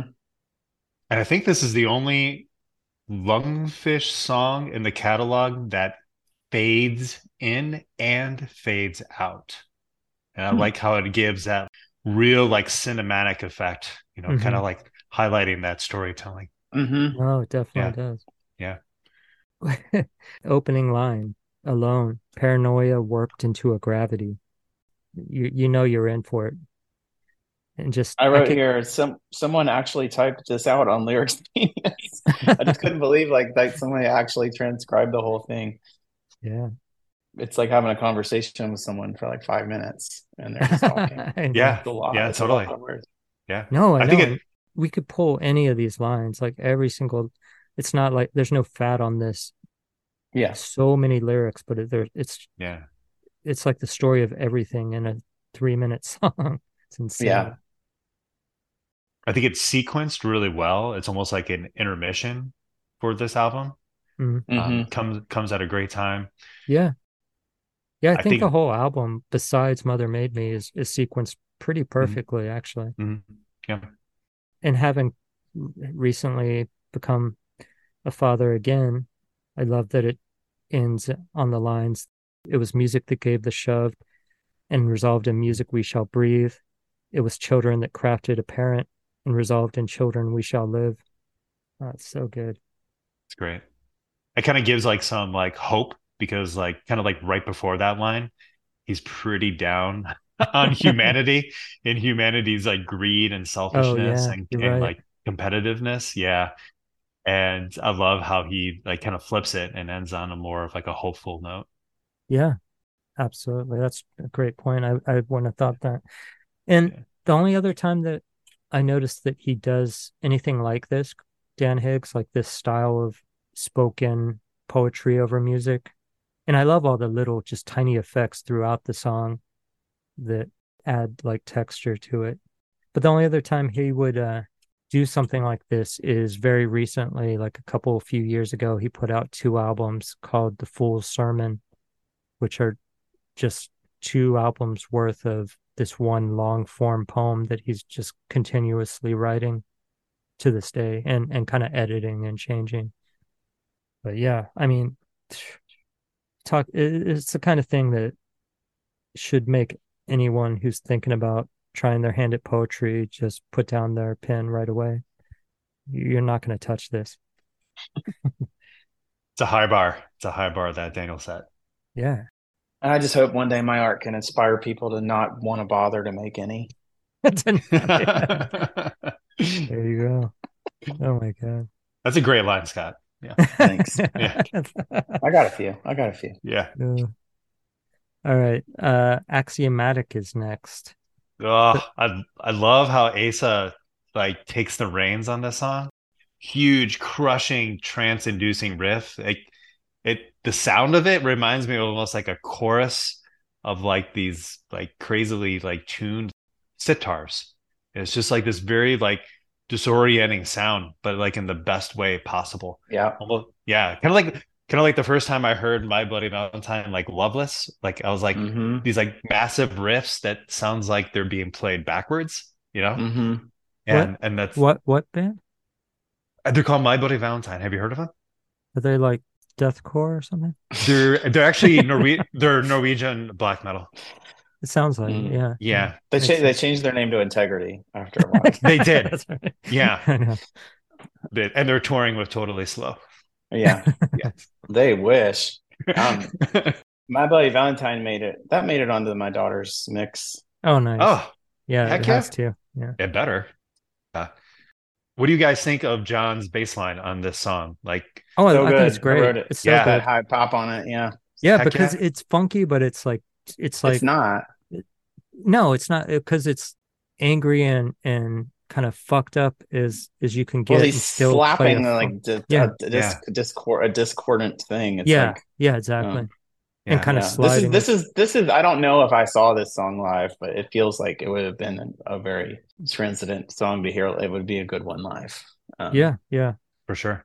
yeah. And unlike Mother Made Me, the disorientation of this song works for me just because it's so driving Mm-hmm. and kind of grinding at the same time. So I really like the music and I like a lot of the lyrics, but I feel like he's a little lazy on a couple of these, to be honest. This is Mm-hmm. the only spot where I've kind of felt that, like, to Bukowski to say a song slips past the cage, the rent gets paid. He's not getting paid to write songs. Come on. Yeah. I did like the Well, line though. after this podcast, he's going to get paid. They're going to be selling these things like fucking Right. hotcakes. And this I did. definitely has the kind of post-apocalyptic war, type of imagery, which it kind of fits in with the other songs beside that line that just bothers me. Brave like eggs. That's a weird one too. Your face while you said it was that was great. Because there's some good lines in there, but Eggs can and be I brave. love this band, but it's Humpty just Dumpty, Humpty Dumpty was brave. I know. There you go. I think that's what he's referencing. Yeah, probably.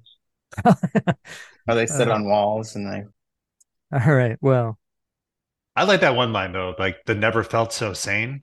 yeah, I think yeah. I think that's a great line because like It's a when good turn of phrase. we've all been there. Yeah, where Yeah. it's like either in a personal, social, or like political conversation. I'm like, am I the only sane Mm-hmm. one here? Yeah. I never felt so sane. Um, Yeah. Open House. This one I love. I love, love, love. And it's one that I always forget about until it comes on. Then I'm like, holy shit, this song. Yeah, it's another one that would be great live too. Yeah, that bass line.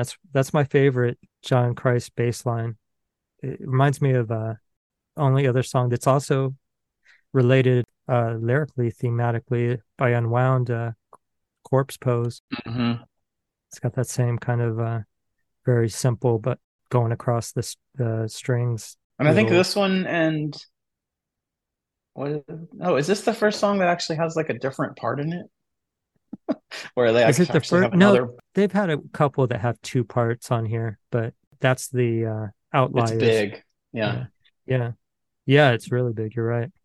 That's another exhausting bass line. It'd be very It's tiring to exhausting. play.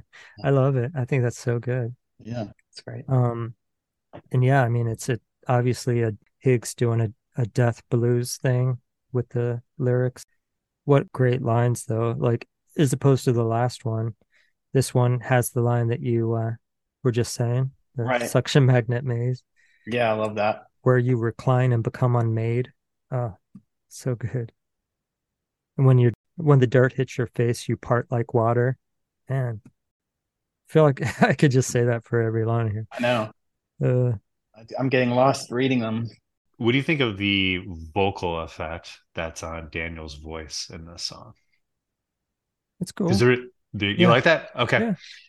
Okay. So full disclosure, Brian, Mm. this is my least favorite song actually on the album. Oh my God, Scott. Don't like it. Don't like it. I This is need you. Scott number S, everybody, not Yeah. Scott number H. Yeah. Not number H. I need you to sell me on the song a little bit more. I do like John being the center stage, on the song with like that walking, pulsating circular bass line. I love that. Asa's riff in the song, it just doesn't connect with me. It's Um, minimal. it's minimal, but I love like a lot of minimal of riffs that he has. But for some reason, this one is just not hitting me. And like Mm. those vocal effects on Daniel's voice, I don't know. I like his true character. I don't think he needs any vocal effects. I think he needs Um, more vocal effect. I think he needs right in the middle of what you both said. Jeez. I'm just trying to. I know, I'm right? just Finding your three lane little in bear. here. Yeah, Yeah, Goldilocksing it. that's funny. No, I love it. I think it, especially because of the lyrics, but I love that bass line too. Like both of those things together. And uh It rocks out. it does, man, once it hits those chords. Hmm. And a lot of talk of uniforms on this record now that I Hmm. think about it. It's interesting. On this song, it seems like uniform is maybe signifying your body. I don't know, or Hmm. what your identity even. And it's weird. It's almost prescient for 9/11. Like one line, if you want to get what's it called about it, like the anthem you snuck on his airplane disguised as an orchard. Yeah, I think maybe they need to talk to them. I Homeland think Security he's needs to. maybe in on it. Al Qaeda. Yeah, Well, I mean, he's got the beard, man. I point always, your spiny mind. yes. So I always, that's what I was about to say, literally. I always thought that line, I don't know which I like better. I think I like my version better. I always thought it was point your spine at mine. Mm. It was one of those kind of impossible images of Dan Higgs land that, Hmm. yeah, spiny mind aimed in all directions. So yeah, I don't know. I think it's great. Scott, you got to get on board. I'll Show. Yeah, try. I'll it's keep listening. I'll, really. I'll keep Yeah. listening because I'm not gonna stop listening to this album, in isolation. I'm gonna like revisit it more now. All right. Then we get to the far-flung future of 8/14/2016. Like this has definitely got to be a science fiction future thing.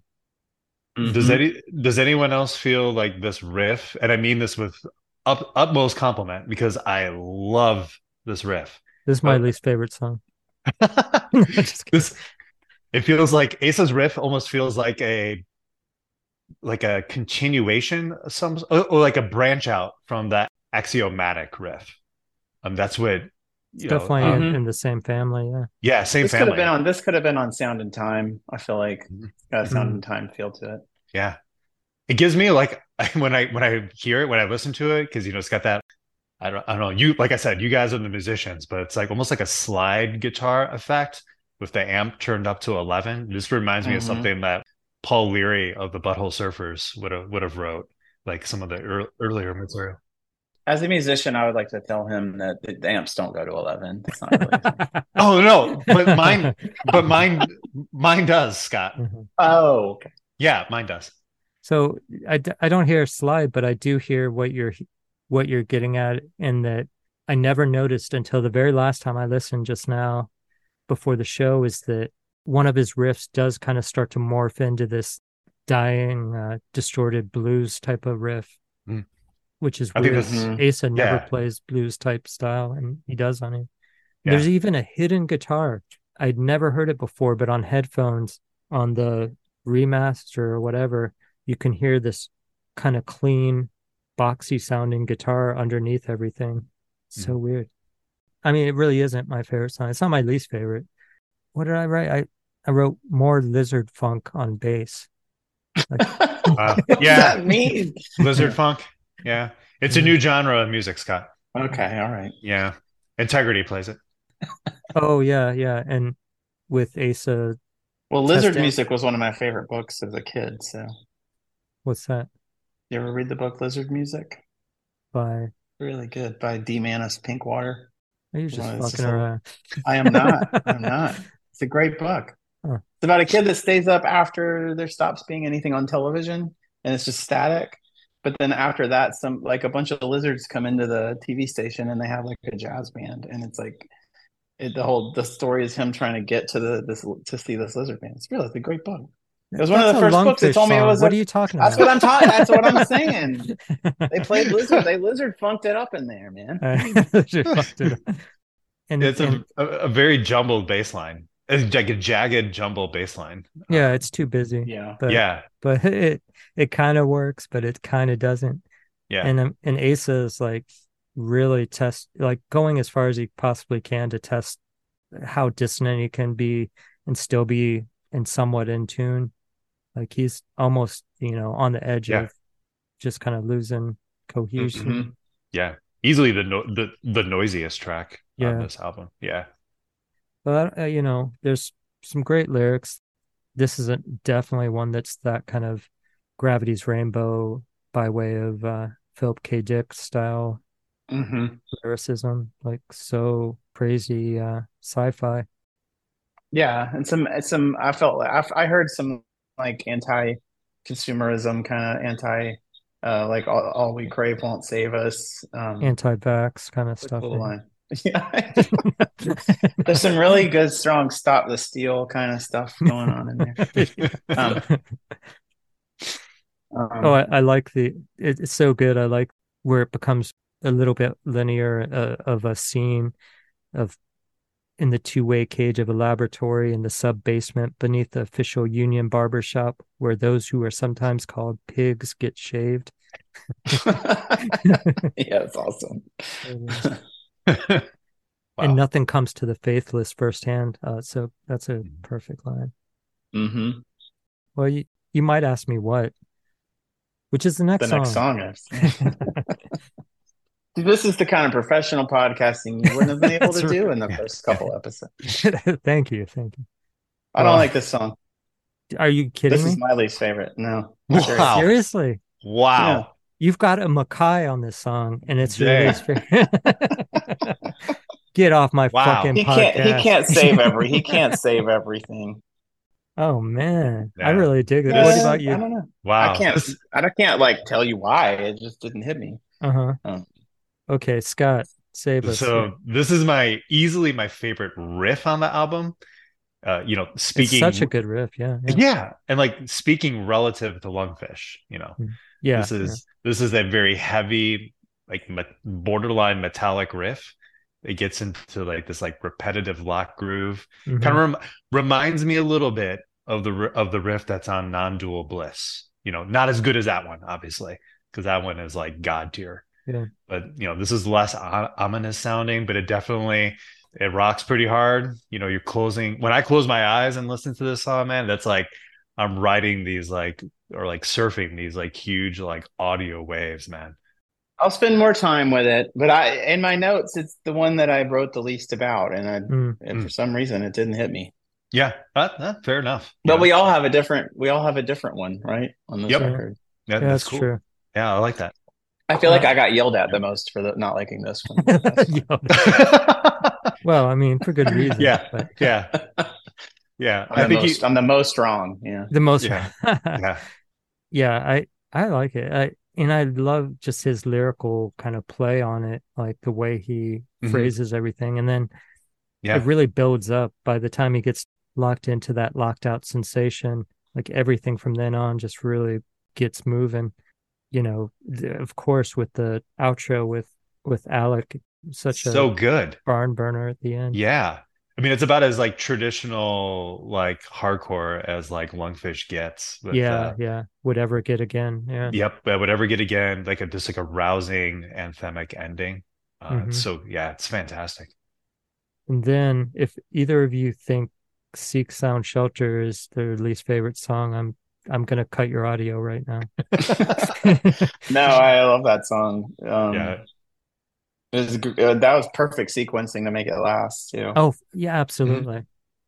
Yeah, this song is like it literally helped make many days of the pandemic better for me. Like this song either would come in my head or I'd play it, and just something so bracing and soothing about it.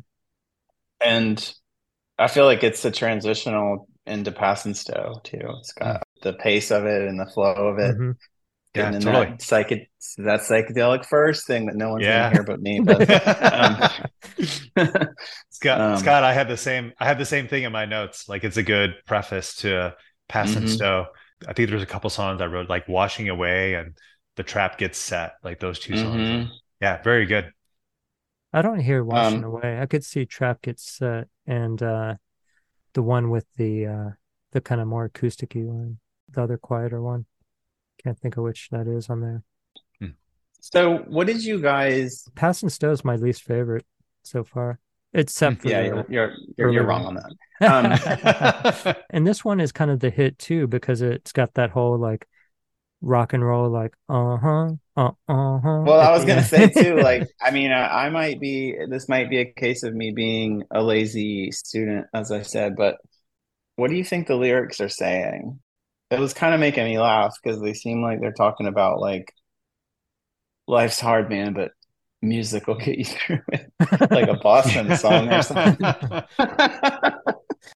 Like it's the obtuse version of Boston's rock and roll band. But maybe I'm not. Maybe I'm too stupid to understand what it's really saying. I mean, even just the name of the song is, finding solace in sound. I never thought about it in terms of it being about sound. I guess it is. I thought I always heard it in the other version of sound, like solid. I like that thought, Scott, because there's a great line in this song where he's my second favorite line on this album is cruelty is a residue of all creation. And like you said, kind of seeking shelter from that through the sound. I'm reading the lyrics right now. I am too. I'm trying to get back. But then the next line is stand face first in the stupid wind. It's weird for him to use the word stupid. Yeah. He doesn't like the wind. he's got something against. And he talks about it for every time I start to holler. I mean, he's talking about making a racket, Roll when choosing beauty from the beautiful. That's a tongue twister and brain teaser of a line, but to stand face first in the stupid wind. That's hard to say. I feel like he threw the word stupid in to make it easier to say the whole line. Actually, it's like an anchor in the middle of. And I like the line too. Like one of the keys to the song for me is I stand by waiting on an impulse that I am prepared to act upon. Well, I just pulled up the Boston lyrics and just see how they. Oh my God, you're gonna A/B them. That'd be hilarious. Well, we're just another band out of Boston on the road trying to make ends meet. Playing bars, sleeping in cars, practice right out on the street. Yeah, the same thing. It's pretty close. They're speaking the same. Yeah. Oh man. Well, how about you guys? I love this album. Even my least favorite song, like I'll never skip any part of this. As we've all said, it's sequence. I think I always have trouble with sequencing, or not trouble, but I always have my own opinions about them. But first song, last song, couldn't have a more perfect one. Like you guys said, the first song on side 2, perfect, and even the songs that are towards the end of side 2 are the perfect side 2 songs. Like they might not have worked on side 1. So yeah. And I think the production's not amazing. I don't think it's thin necessarily. It's just very compressed and definitely of its time. Like that reviewer said, I actually agree with that. But I think the remaster helps it because I've listened on both my record, the old record, but also Bandcamp, which sounds very thin. But then when I listened on Apple Music, it sounded better actually. So it's interesting depending on where you're checking it out at. I was trying to see when something. You still looking up Boston? I'm just on I'm actually doing. I'm on another podcast about Boston right now. I'll be right back with you guys. I'm a Renaissance man. Really. No, I was just thinking about other things on Discord that I don't like how they sound, and was trying to see if there was a time period, but it's not really. It fluctuates. Really I agree. Okay, this is where we talk about, oh, first we have to talk about the graphics on this thing, the super sharp imagery of the cover. Yeah, it's bold, man. Just gonna put a blurry ass picture up. But it's like the ultimate, like kind of what I was making fun of earlier when we were texting a couple weeks ago about the Discord's imagery. You know, like how Oh it went yeah. from, of course, sort of just like standard like hardcore imagery, and then like in the early '90s, in like their Maximum Rock and Roll ads were always just like a black and white picture of like a plow in a field. It was like pretty striking at the time because like everything else was Yeah, so yeah. punk, you know. It was just so Um, different. Yeah. yeah, it That's so was, you funny. know, they always had that, you know, they were a little more high-minded, but this like takes it to that, To the extreme. it's, Yeah. it's such an extreme. It's just like this out of focus farmhouse or whatever. Yeah. I mean, I kind of like it, but now that I look at it, I'm so used to it.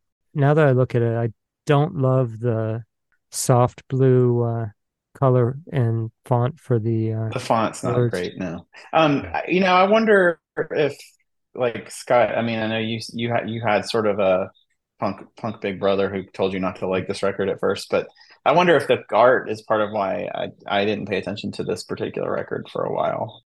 Yeah, I can see Um, that. It's a very nondescript yeah. picture. It doesn't really stick with you. It's not like, a sound in time or like Pass and Stowe where you're like, oh wow, these are really interesting images. It's just funny because right now, while my band's banging her head trying to get all our art together for this album, I'm just imagining if I brought this to the table, like I want to do this. I want it to be this. I feel like, what the fuck are you talking about? In that context of actually working on album art right now, and then looking at this album art and thinking like, wow, I could Yeah. never, I could Yeah. never sell that. I couldn't sell this one to the rest of the people for sure. Um, I actually like the back cover better. Even though it's just a picture of a landscape that's like very out of focus, but I like the color scheme on it. The back cover makes me think of Creation Story. Yeah, yeah. That's what I visualize when I hear that song, actually. Hmm. What were you saying, Scott? oh, I was just wondering, does anybody know any trivia about like what house that is? I don't. I do know that it, because of the other podcasts, when I talked to Jason Oh, Jason Hmm. Farrell. Yeah. Jason Farrell about all the covers, he mentioned that it it was like something like Asa brought to him and was like, "This is the cover." And Jason's like, "Oh, okay. You just want to use Yeah, this?" It's like, right. "Yeah, this is what we want. Don't mess with it," or something, you know. So I don't know, but apparently it was part of his vision. I do like the way the lyrics are laid out on on an even blurrier version of the cover on the Uh-huh. on the lyric sheet. The backside of that's really cool, I think. The record sleeve itself's Yeah. got a once again a blurry picture of the band playing a show and looking really bored hanging out on the terrace of somebody's apartment. Yeah. Not the most inspiring look on their faces I for know. this band photo. I Yeah. think they were just really leaning into the like nonchalance, avant-garde nonchalance. The Yeah, Yes. slacker vibe. right. Yeah. Yeah, I think yeah, the inserts probably the or the inner sleeve is probably the best part of the graphics, but it's fine. You know, I'm so used to it. It's hard to even have any context, just like with any Beatles album or something. It's not like you really think about it anymore. It's just like your association is so built in. Hmm. But anyhow, so we got to move this along. Where does this live in you guys' collections? All right, Brian. So before Lungfish, I'm going to say this is probably my third favorite release on Ebullition Records. I have the Los Crudos Oh, okay. Spit Boy, yep, split 12-inch, which came out in 1995.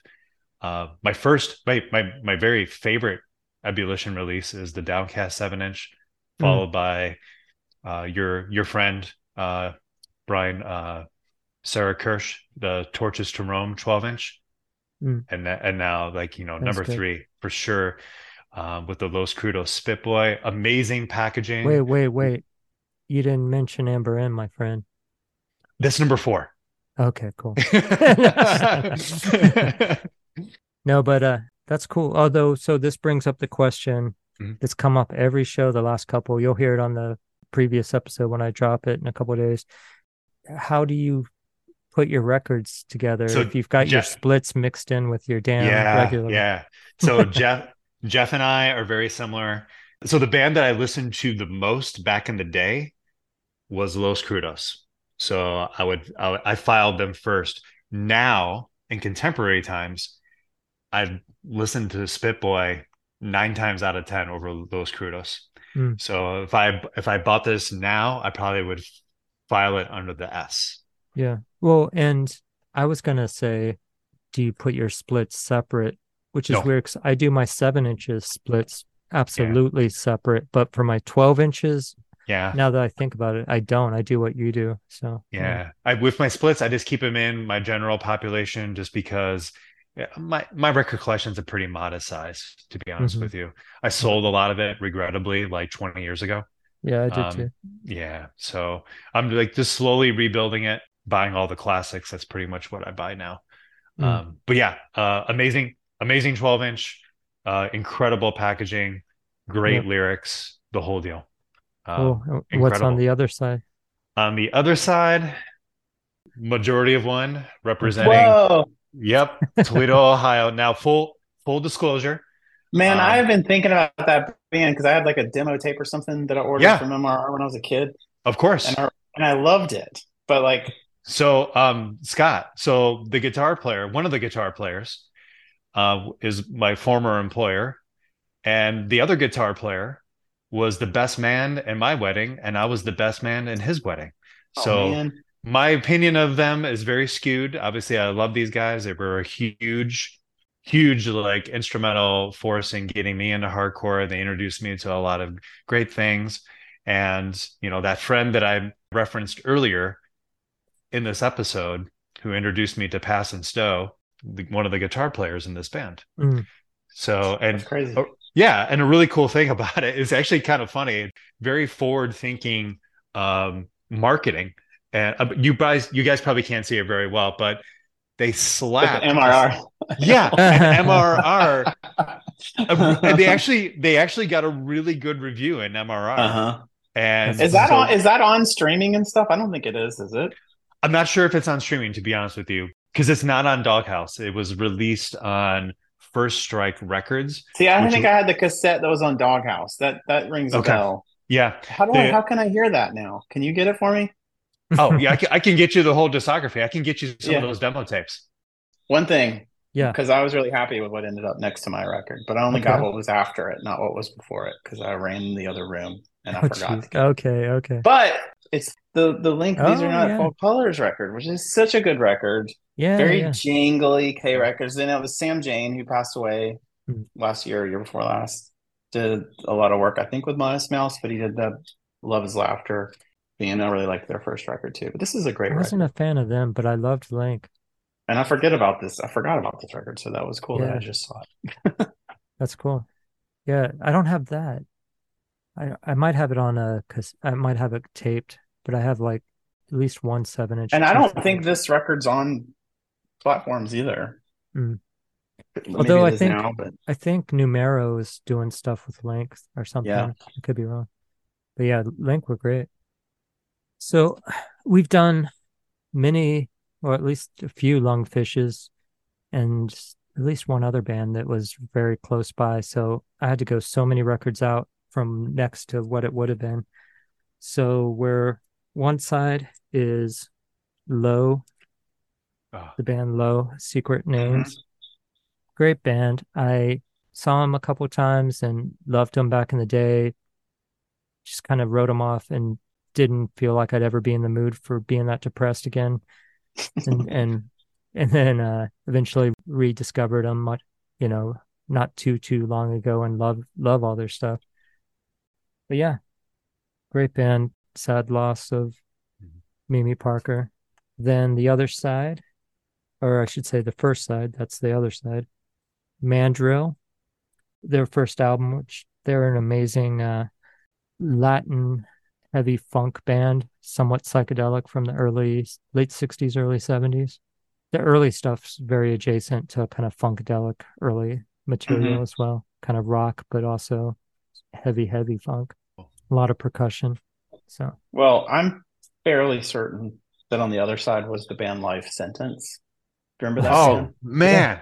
Oh, yeah, that band was hardcore band? incredible. Yeah, Yeah. I saw those guys. That was one of those bands that I like bought the record because like when I went to see COC, they were wearing their T-shirt, like that kind of thing. A lot of bands, a lot of records based on other bands wearing T-shirt. Yeah. One of the first demo tapes I ever bought from a band, like in person. Oh, really? Yeah. That's awesome. Yeah. And they put that stuff on Bandcamp like 2 years ago, all that Life Sentence stuff, because it was just invisible ig. You couldn't find anything on the internet. Yeah. Cool. Another Toxic Shock order. Did you guys ever use Toxic Shock? I never used them. I always saw their ads, and oh my god, really, I always liked a lot of the bands that were on there. Well, they had a distribution catalog. I mean, I got a lot of Discord stuff. Right. That's right. Cool. Well, we don't have an interview this episode, so let's take a pause and we'll jump back in.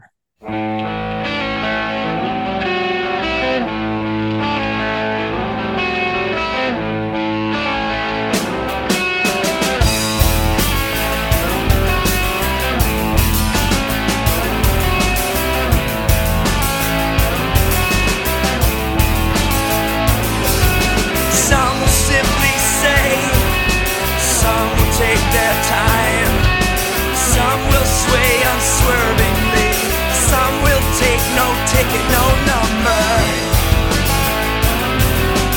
Some will hold their palms out, some will hide their hands. Many get sick, many become confused. Seek sound shelter, observe the time. And choosing beauty from the beautiful. I stand by, waiting on an impulse I am prepared to act upon. When it had never not been now, I am prepared to walk upon it.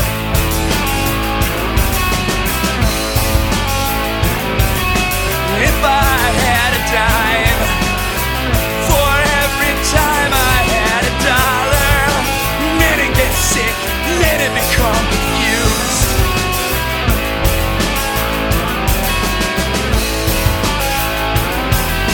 Which way to the work to do? Who's the new law? Enough is enough, alright already. Who's the true you? Just stand accused, stop consuming. Seek sound shelter, observe the time. Rule and choosing beauty from the beautiful. I stand by, waiting on an impulse I'm prepared to act upon. When it had never not been now, I'm prepared to walk upon it.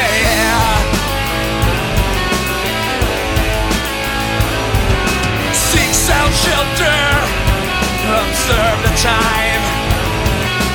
Rule and choosing beauty from the beautiful. Seek sound shelter, observe the time. Rule and choosing beauty from the beautiful. Some will simply say, some will take their time. Some will sway unswervingly. Some will take no ticket, no number.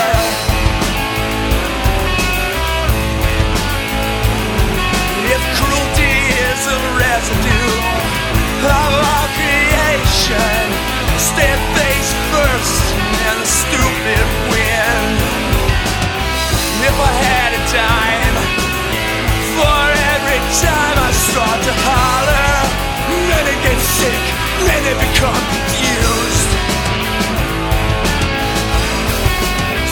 out shelter, observe the time, and choosing beauty from the beautiful.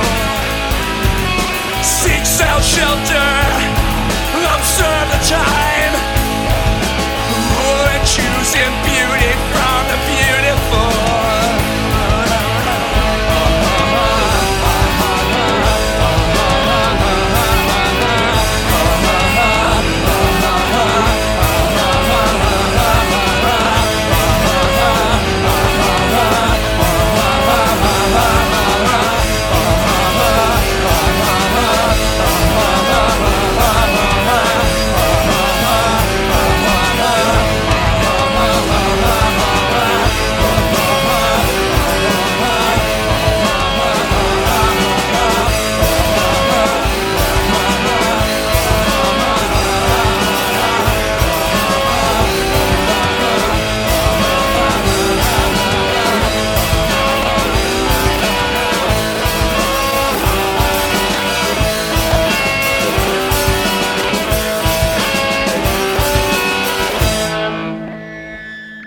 So here we are, guys. We're at the finish line, just about.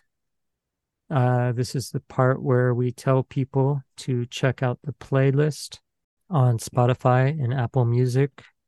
Goes by the name of Scott Sheridan. And down then, the ever-evolving Discord mixtape. Yeah, you got it. Yeah, our pick today will bring this streaming mixtape to 206 songs, which is over 10 hours of music. And Brian, with you kind of like moving up in the world at Trader Joe's, you know, maybe you can get this played at your place. Oh, Jesus. Yeah. That's we'll business will bottom. Yeah, can't wait till that once that SOA song comes on, everybody. SOA. Exactly. Everybody loves the snakes. Yeah. So yeah, we're gonna add 2 songs to it today. Figure out how to do that. How are we gonna do that? I guess we have to do it as a group consensus. 2 songs. Abraham Lincoln and Creation Story. I'm down with Abraham. Creation too much? It might be. I mean, it's not too much, but let's see. I mean, 100% has to be Abraham Lincoln. Yeah, I agree. For sure. I mean, I'm not asking. No I'm not argument asking. Strong demand. I know. The Creation Story it's not a long song. No, it's not. I mean, it's longer than like any of my songs. But the only other contenders I would argue for would be Instrument or Seek Sound Shelter. It can't be the last song and Abraham Lincoln because they're in a similar vein, I feel like. So between Instrument and Creation Song, what do you say, Scott? Share. Let's go Instrument with Abraham Lincoln. And that's not a diss of Creation because that's such a standout song. It's just so different for them too, though. Yeah. So maybe, yeah. Cool. Well, Awesome. there it is. We did it. Mhm. And with that, I always forget to say, we do have a Patreon. It's just about supporting the show. If you want to, this takes a lot of work. You listeners see it's a lot of hours every episode.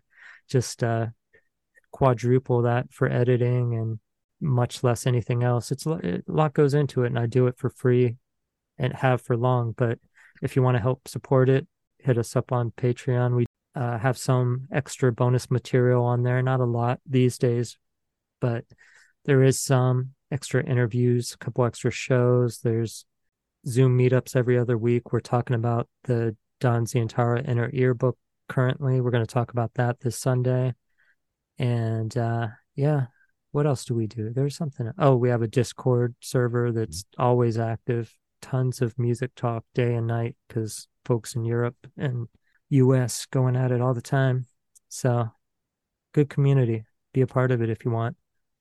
But other than that, what do we got going on for the next episode? What's the next release we got coming, Scott Hicks? I don't know. I can find out though. I'm gonna edit this so it sounds like I just know. Yeah. Well, right. Well, clearly that would be Oh my God. Okay. The suspense is killing. Are you really gonna do this whole catalog? Scott, I can give you a hint if you think you can figure it out. Yeah, try me. Okay, a disease plus a wolf. Plus a what? Circus A wolf. lupus? Yes, you got it. Good job. Plus a what? A wolf.